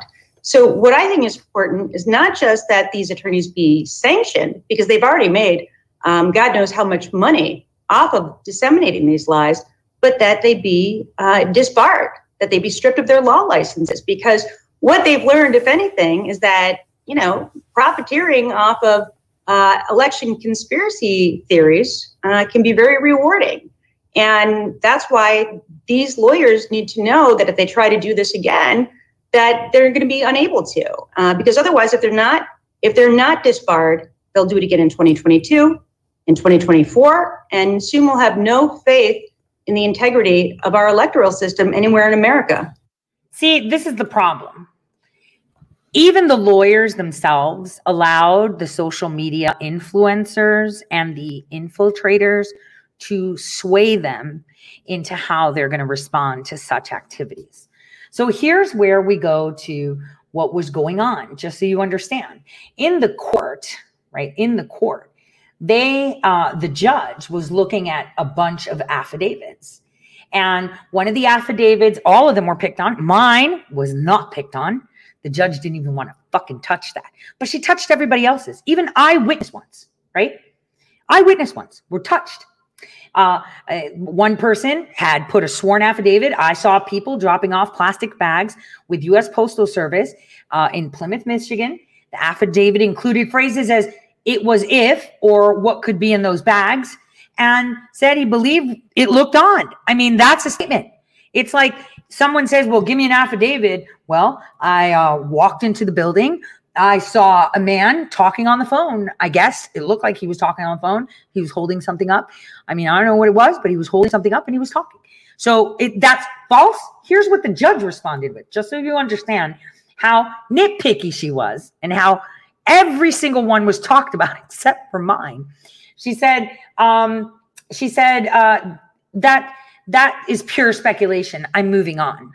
When one of the lawyers for Sidney Powell said, but it's a true affidavit. It is exactly what one believes to be true. They tell what they saw. They tell what they know. And the judge says it's pure speculation. Is it speculation to say, well, I saw two people drop off plastic bags with the U.S. Postal Service in Michigan?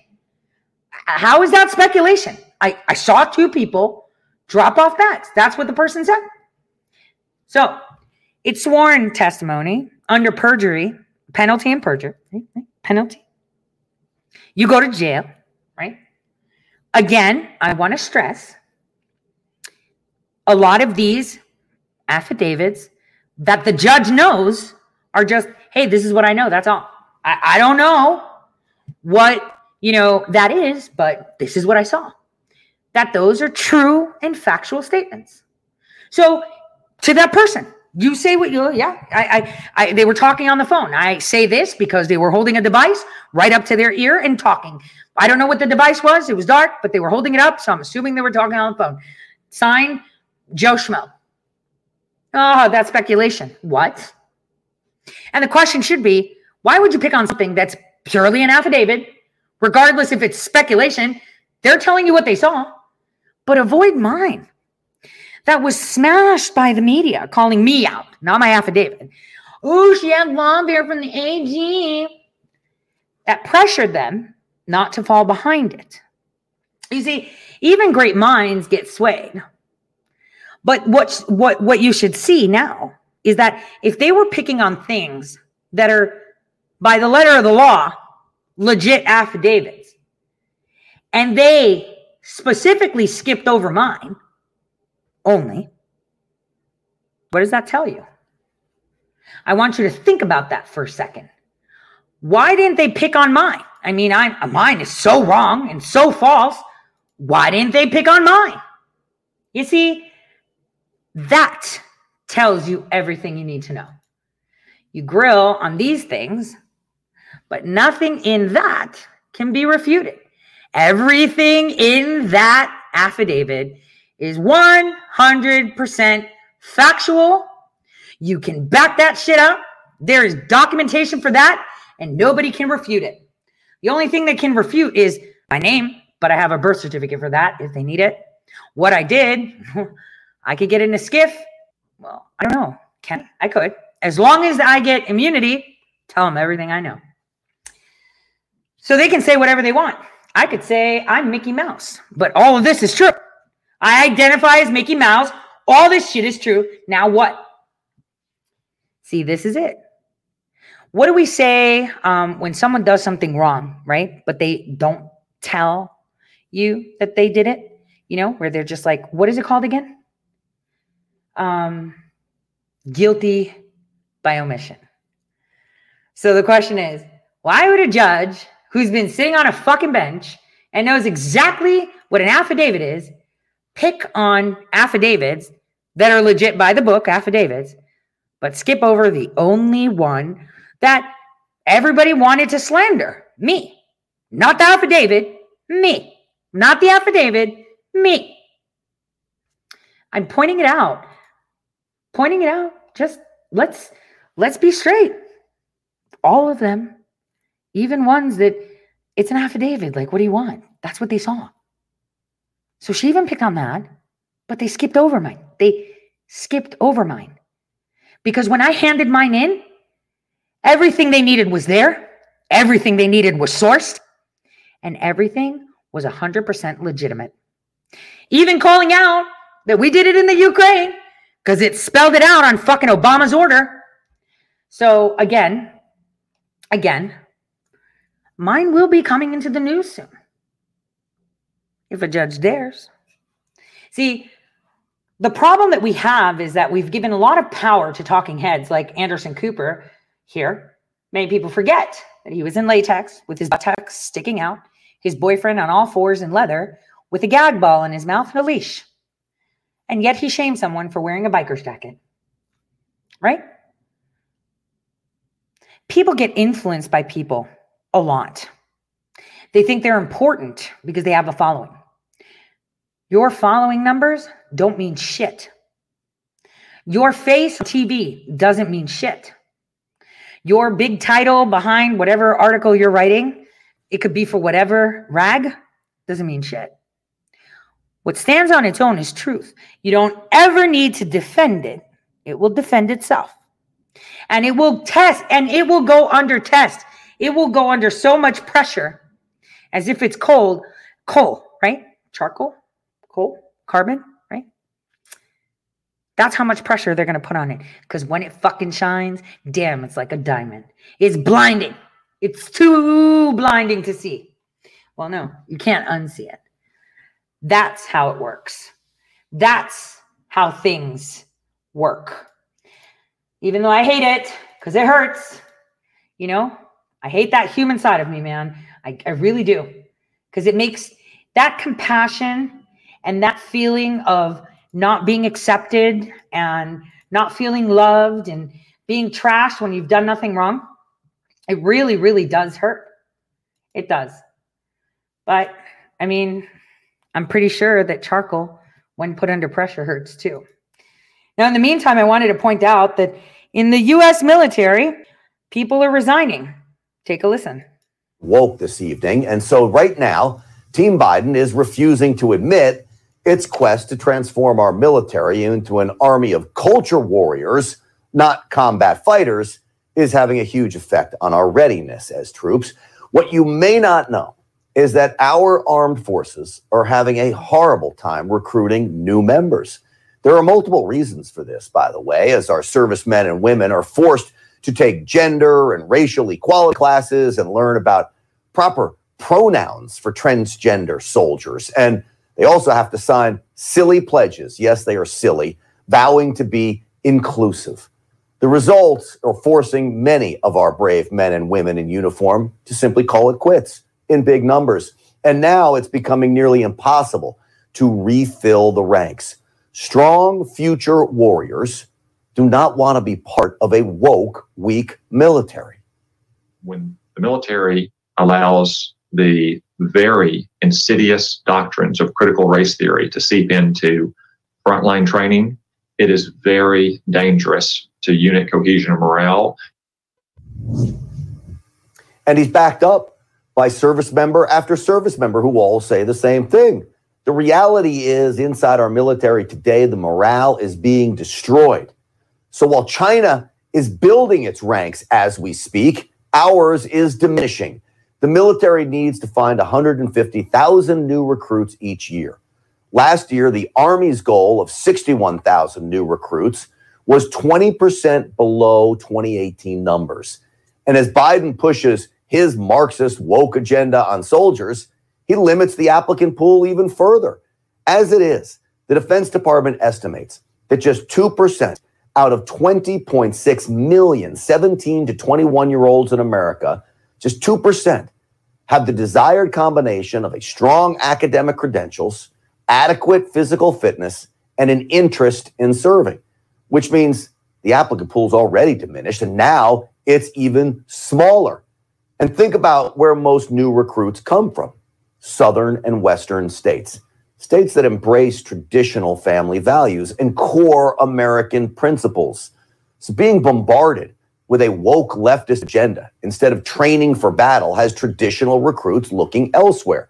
They have no desire to be part of Joe Biden's politically correct military. Dude, I'm telling you, I have friends that are still officers within the military, and they're so fucking done. They are over it 100 million times. Nothing can be done because you hurt somebody's feelings. You can't tell someone off anymore because they're going to start crying and put a report. You were bad. It's like customer service. You're never going to fucking call customer service. I mean, sometimes you do. Most of the time when you call them, you're calling the bitch, right? You need to be nicer. And it's like, no, I don't. You get paid to listen to me bitch and fix my problem. So shut up. That's the way it is. I know people don't like it, but that's the truth. And having dealt on the other end, where I have to be the customer service front face, right? I'm telling you, this is a true story. True story. So, I take commercial calls sometimes to interpret, right? So it was one day that I had logged on to the system and said, yeah, you know what? You can send me commercial ones. I accepted them. Not just governmental, not just other stuff, but I'll take commercial ones, which includes foreign governments too, right? And what happens is it's usually customers for banks and stuff like that, right? So they call, they don't speak English, they need an interpreter, and boom, I turn up. Now, when they caught me on the call, I was in the bathtub, splishing away, having my cigarette, my coffee, trolling the internet, dead serious, in my bathtub. And I'm sitting there and the person is livid. And I made them right, I'm like, you go, this is customer service. Now, the person was cussing up a storm. Did I get offended? No. I interpreted just as the person did. Well, you tell them that they can't speak to you or me like that. And I was like, it really doesn't bother me. The person's upset. But okay, I'll tell them. And so I tell the person, excuse me, this is me speaking, not the other person. They have told me to advise you that they don't like the way you're speaking to me or them. I told them it doesn't bother me, but they needed to advise you that if you don't speak nicer, they're going to disconnect the call. And he's like, well, you can't not. Well, just don't tell him what I'm saying. And it's like, that's my job. So the guy continues bitching and bitching.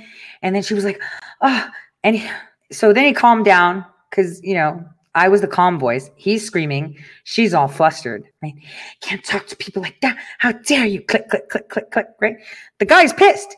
He's stranded at an airport trying to pay for his ticket and his card's not working. And he called 100 times saying that the pin's not going through.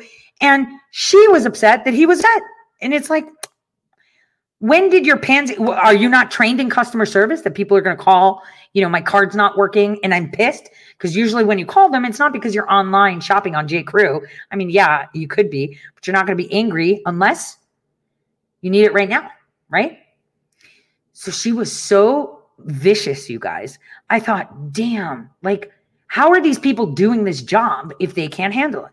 It's the same fucking thing in the military. If you don't want your superior to yell at you, do your fucking job. If in boot camp, they can't yell at people anymore, that they have to be nice to them. They don't even do the whole gas chamber shit anymore because they might get hurt, right? My daughter was one of the last people that did that whole gas chamber stuff. They can't even force them to run or tell them that they're fat. Whoa, you can't tell a soldier that they're fat. You could tell them, you're not fit. You need to get into a program, but they can't fire you because you're fat, because it's fat shaming. It's part of the fucking job scope. Like, why wouldn't you tell them that? And here's the thing. It's not just the policies that they have. It's seeping in everywhere. So I shared with you guys on Telegram, and I'm going to share it here now. Give me a second. Let me get it for you. Do you know what else is coming soon to your phones? Pregnant emoji men. Oh, yeah. So now you got a guy with a mustache, pregnant. Okay? You've got a pregnant man. A pregnant man. Do you see this? Mustache, man. Mustache, man, pregnant. Man with a mustache, pregnant. In your emojis. And then people wonder why this is happening.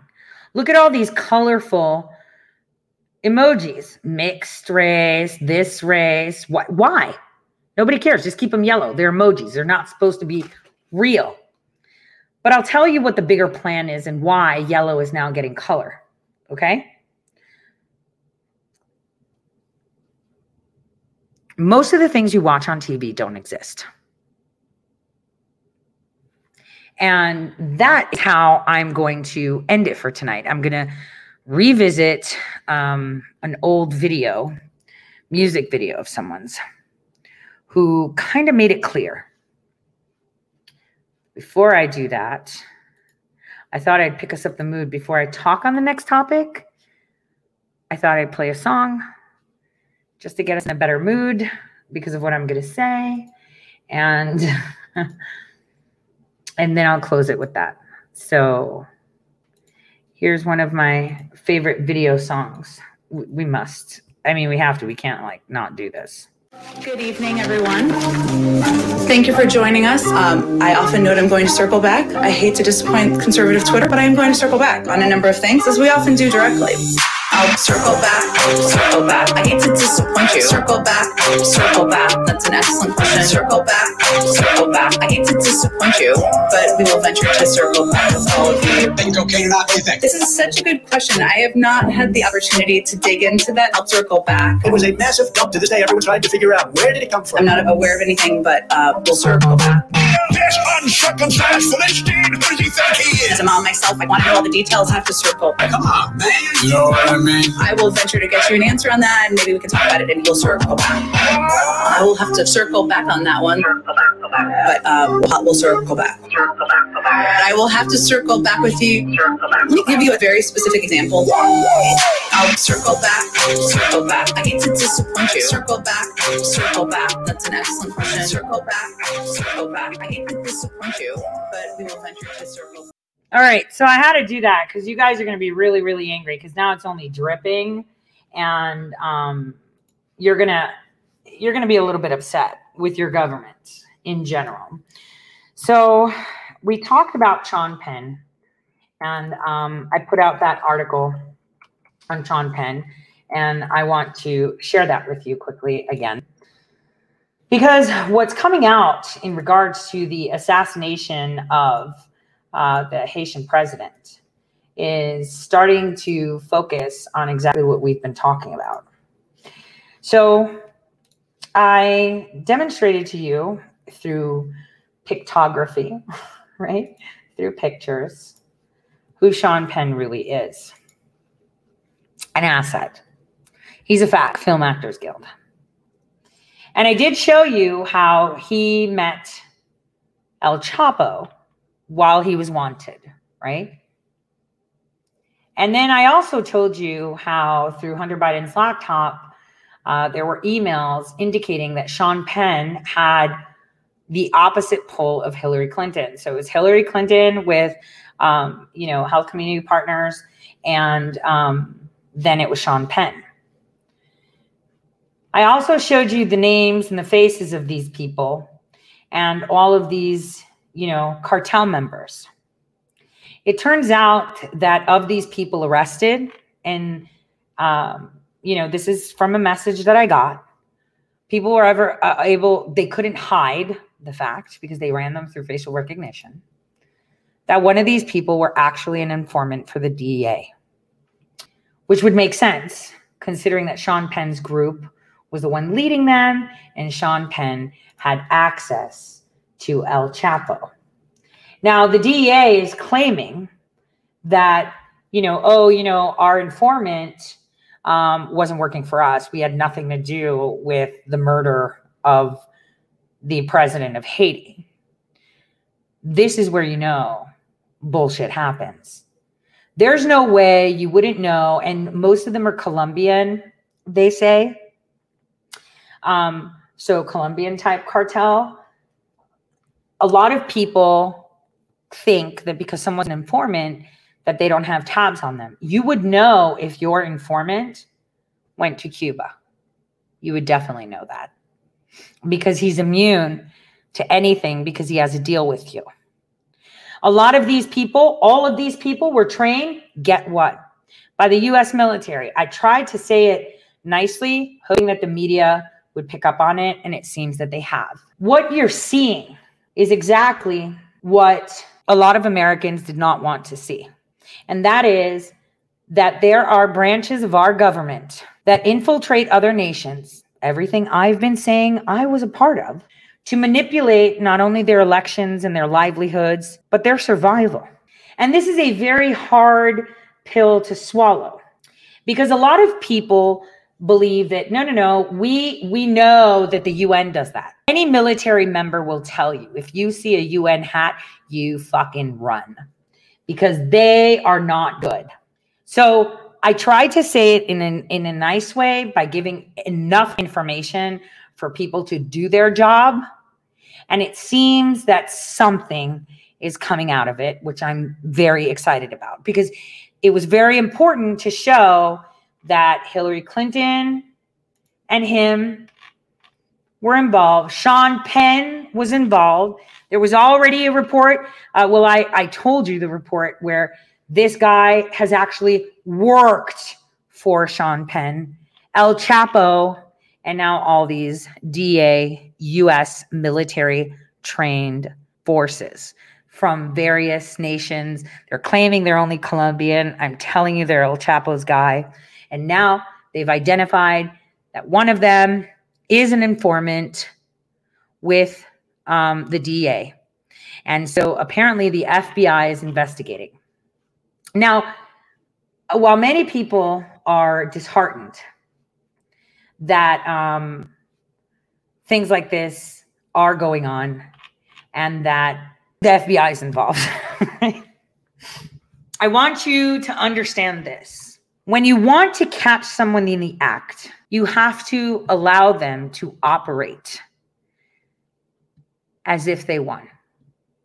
Because, cocky people, evil people, spiteful people that think they know better, that think they have power when they don't, right?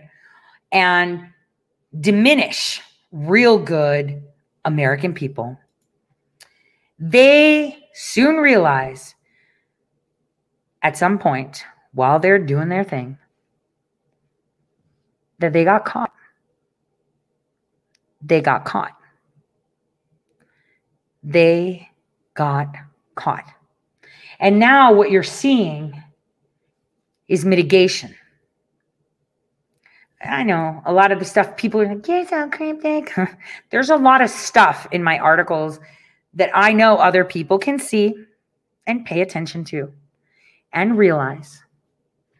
And so here it is. They found the connection with the US government, and that is going to ping back you guys like no other. This is horrific.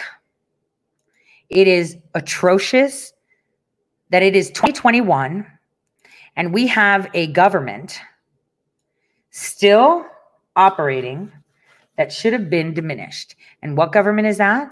The fourth unelected branch, which is a very well-oiled machine. Very well-oiled machine. All right, they're shocked. And so I'm going to say this again. What you are going to be seeing coming out will hurt you so bad from the perspective of you love your country. You did everything you believed was perfect.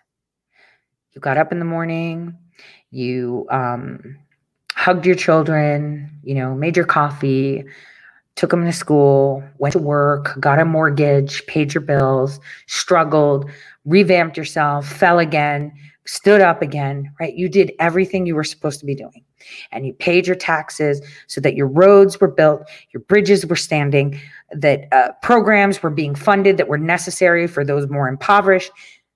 And now you're realizing that all that money that they've been taking from you has been to provide more control to people you've never elected. People that you can't remove because you don't even know who they are.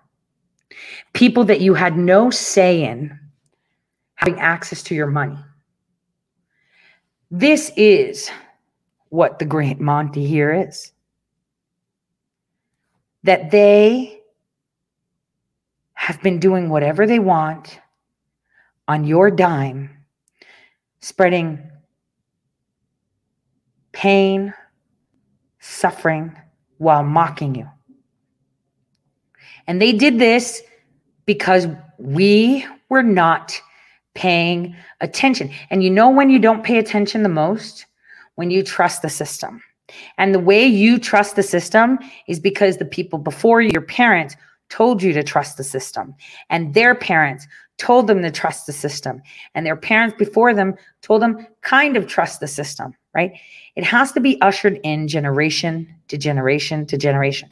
Today's generation doesn't even question the government at all. And you're just like, what? Wait a minute. You're self-governed. No, this is a utopia. We're all together. And it's like, no, it's not. And generations were talking in their 20s. For those that have allowed their children to happen, this didn't happen overnight. I knew that this unelected branch of government that has global reach existed in the 90s because they recruited me. It's everywhere. And while many still fail to see it, the head of the snake is not the ones that you see in Congress now. The head of the snake is the foot soldiers for the top of the pyramid. And when you realize who owns the top of the pyramid, that's where the magic, spell goes away and you can see everything. So the way you're going to be able to dispel it and see it is by taking a look at South Africa and seeing where they're going and understanding what they're going through. I wanted to show you something on that. Give me a second. Hold on. Where is it? I'm trying to find it. Okay, this is in a foreign language, but I think it's important that you see it, even though you might not understand it. I'll interpret for you since I know that language. And I picked up this one because it had more images. Let me see if they have automatic subtitles for, no. Okay, that's fine. I'll interpret. Περισσότεροι από 45 άνθρωποι έχουν χάσει μέχρι στιγμής τη ζωή τους κατά το νέο ξέσπασμα βίας στη Νότια Αφρική. Over 45 people have now lost their lives. This is from 2 days ago, after another organized attack in a certain area of South Africa occurred. Με αφορμή τη φυλάκιση του τέος προέδρου της χώρας, Jacob Zuma, ο οποίος παραδόθηκε στην αστυνομία την περασμένη εβδομάδα. Jacob Zuma turned himself in last week to the police and he was jailed. And that is why everyone's rioting. Παράλληλα, σχεδόν 800 άτομα έχουν συλληφθεί στις ταραχές που ξεκίνησαν την περασμένη Πέμπτη ως διαμαρτυρίες μετά τη φυλάκιση του Ζούμα, με τις διαδηλώσεις να γίνονται όλο ένα και πιο βίαιες κατά τη διάρκεια του Σαββατοκύριακου, με κεντρικές λεωφόρους να κλείνουν και πολλές επιχειρήσεις να λαιλατούνται. So over 800 people have been arrested for protesting the arrest of this man, and riots have been continuing to occur, first in concentrated cities and becoming widespread throughout all of South Africa. Πολλοί από τους θανάτους μειώθηκαν εν μέσω χαοτικών καταστάσεων, καθώς δεκάδες άνθρωποι λαιλάτισαν τρόφιμα, ηλεκτρικές συσκευές, ποτά και ρούχα από καταστήματα, σύμφωνα με δηλώσεις του τοπικού άρχοντα της επαρχίας KwaZulu Natal. KwaZulu Natal says that, tens of hundreds, that's exactly what he said, of people have been killed through chaotic riots and going through shopping centers, stealing food, electronics, and much more. την οποία κατάγεται ο Ζούμα. Μόνον εκεί έχουν πεθάνει 26 άνθρωποι, ενώ άλλοι 6 πέθαναν στην επαρχία Gauteng. So in Gauteng, 6 people died and everyone else from Zunga's area. Just pay attention. So the guy turned himself in to the police and they put him in jail. And then this all started. Που βρίσκεται στη μεγαλύτερη πόλη της χώρας, το Johannesburg. Μεταξύ των θυμάτων και ένα 15χρονο αγόρι που πυροβολήθηκε στο στήθος με λαστιχένια σφαίρα. So out of all these people, even down in Johannesburg, a 15-year-old boy was shot in the chest with a bullet. Ανέφεραν τοπικά μέσα μαζικής ενημέρωσης, ενώ κατά τη διάρκεια των επεισοδίων τραυματίστηκαν επίσης 4 αστυνομικοί. Οι λαιλασίες συνεχίζονται και σήμερα σε εμπορικά κέντρα του Johannesburg, ενώ υπήρξαν αναφορές και για συνέχιση των λαιλασιών στην Gauteng. Ο Υπουργός Αστυνομίας, Μπέκι Τσέλε, σε συνέντευξη τύπου την οποία έδωσε μαζί με άλλους αξιωματούχους, είπε ότι αν συνεχιστούν οι λαιλασίες, υπάρχει ο κίνδυνος για κάποιες περιοχές να αντιμετωπίσουν ελλείψεις σε βασικά αγαθά. Η δυστυχία, οι προσωπικές συνθήκες δεν δίνουν το δικαίωμα σε κανέναν να λαιλατεί, να βανδαλίζει και να κάνει ό,τι του αρέσει και να παραβιάζει τον νόμο, τόνισε ο Τσέλε. Ωστόσο, ο Υπουργός Άμυνας. Okay, so I let it go for a bit so you guys can see the pictures without me interrupting. So basically, he's like, look, they're constantly rioting, and the chief of police told them, if you keep rioting, people will be without food and water, and that won't be a good thing. And so they're expecting that these riots are going to continue until he's out. Ο νοσηδίου Εμαπής Αγκακούλα δήλωσε πως η χώρα δεν βρίσκεται ακόμα σε κατάσταση έκτακτης ανάγκης. Ο Νοτιοαφρικανικός στρατός ετοιμάζεται ωστόσο να στείλει 2.500 στρατιώτες, καθώς η αστυνομία μοιάζει αδύναμη να εμποδίσει επιθέσεις εναντίον επιχειρήσεων. He says the country has not been at the position that they're going to declare a state of emergency for external assistance, but they are sending 2,500 troops to support the police because the police have no power over these groups of people that are constantly fighting. And I want you to pay attention. So right now, for those of you on the podcast, people are seeing a group of people in the middle of the street with guns pointed at people. They're all of different race, right? The people holding the guns, right? And you see a bunch of people with like street signs as shields. You're seeing a bunch of just random people running at them. So what's going on here, so you understand, is that these people are defending their neighborhoods. And those people that are running at them, that they're shooting at, are coming in order to loot their homes.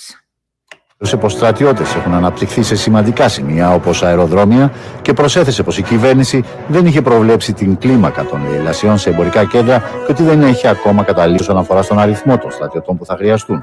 Ο 79χρονος τέος πρόεδρος καταδικάστηκε τον περασμένο μήνα σε φυλάκιση 15 μηνών επειδή περιφρόνησε εντολή του Συνταγματικού Δικαστηρίου να καταθέσει στο πλαίσιο έρευνας για διαφθορά σε υψηλό επίπεδο στη διάρκεια των 9 ετών που βρισκόταν στην εξουσία μέχρι το 2018. So just so you understand, the previous president, right, that is now in jail, that turned himself in, was actually, he went through court, criminal court, because he refused to provide documentation during an investigation for him. He was undergoing an investigation to see that he money laundered and he stole money from the nation while he was in power.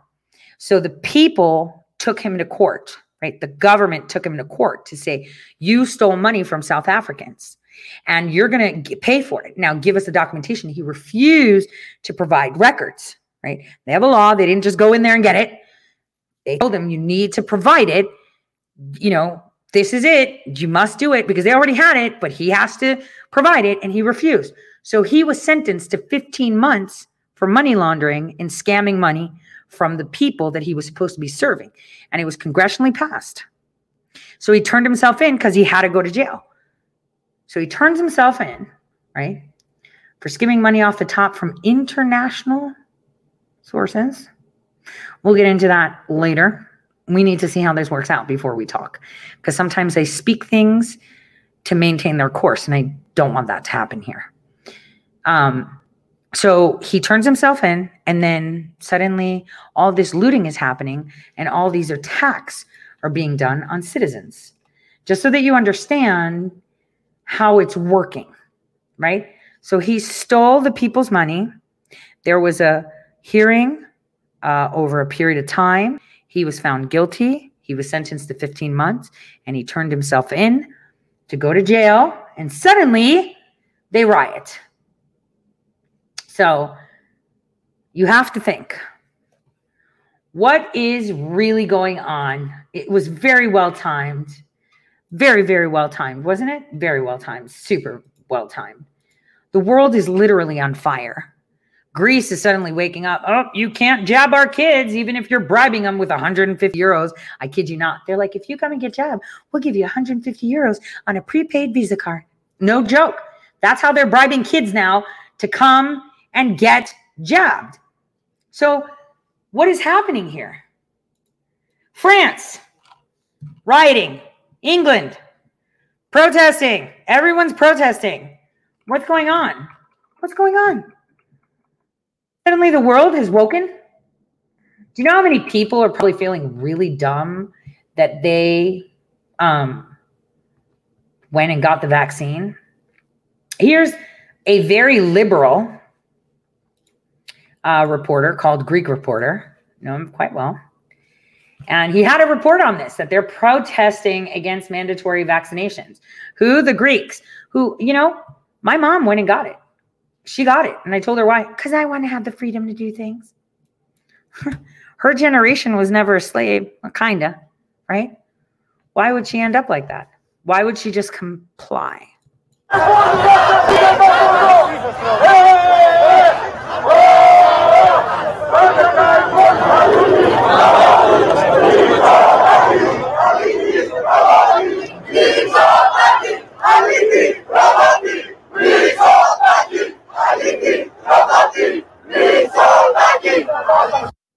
Okay, you want to know what they're chanting? Aliti, prodoti, ishapati. Okay, aliti. I'd like to say loser, wanker, asshole, you know. Prodoti, traitor, and then fraud. That's what they're chanting.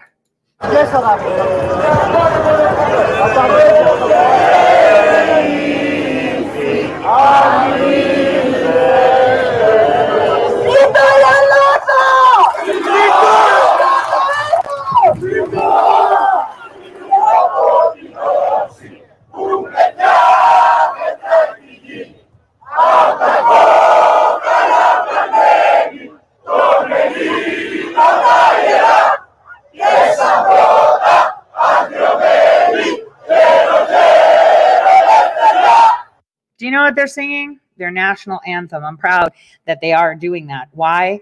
Because it just says, I'm joyous and joyous for freedom. Where were they when they needed to step up? But you know what? They're going for their kids. And do you remember what Churchill said? It's not Greeks who fight like heroes. It's heroes who fight like Greeks. Because the Greeks with sticks and stones were able to push back armies. This is not going to end well for a lot of people. because they'll sit there. You can beat them. They were slaves for like 400 years to the Turks, like slaves. Their women were being raped and thrown off cliffs, raped. It just takes one thing to piss them off. And you know what? Actually, let's have that conversation. So obviously, two things spark off wars and revolutions, right? One is women. There's an old Greek saying that says that if you see a boat nestled in mountaintops, a vagina dragged it there. You got? Yeah? Okay. If you see a boat dragged to the peaks of a mountaintop, a vagina dragged it there. Helen of Troy, yeah, she was the fire starter on that one. Is always a woman. Always a woman. Always a woman that sparks revolutions. And the other thing, when you come for their kids, oh dear, God loves his children. And that's something ingrained in anyone.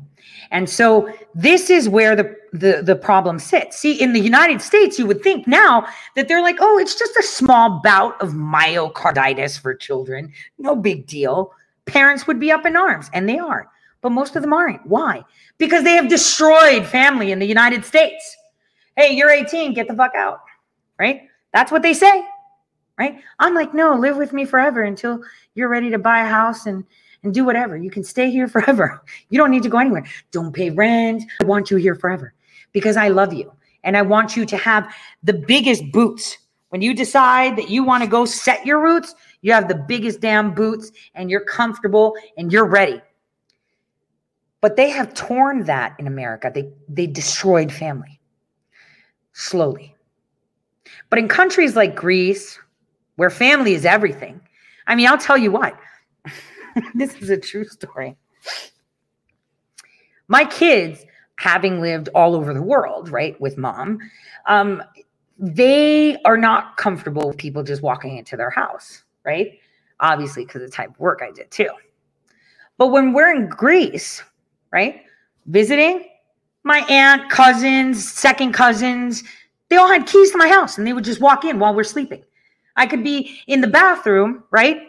Taking a shower. Oh, hey, I'm here. And it's like, hey, John, da-da-da. You know, that's my cousin just walking into my house, just dropping off some oranges. All right, have a great day. Bye. Family is everything. Kids are everything, right? You can fight with your family about everything. You can even be at a point where you're both throttling each other around the neck, and then some random person comes and attacks the person that you have your hands around their throat, and they'll be like, what'd you say about my cousin? Right? That's the way it is. So it's a very tight-knit community. So when now you're telling them, I'm coming for your children, I bribed them and they wouldn't take the 150 euros, right? So now I'm going to force it. Whoa, whoa, whoa. That's not good. That is not good.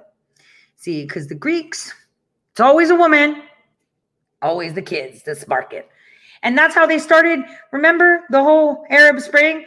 They did the old guy, right? And the kids, right? That's how it is.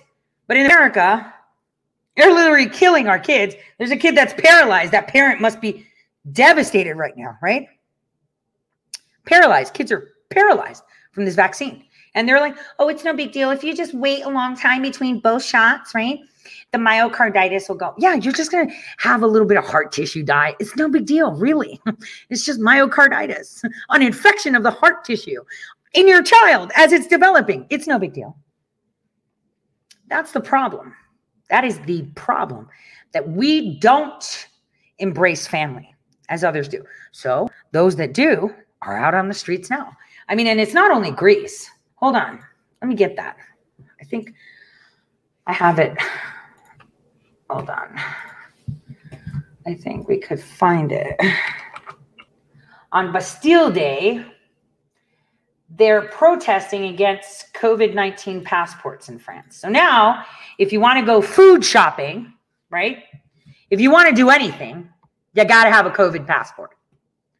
That's the law in France. I mean, did they expect anything different? Their fucking president is a co-prince. Remember, he's also a prince. Like he gives a shit about his subjects.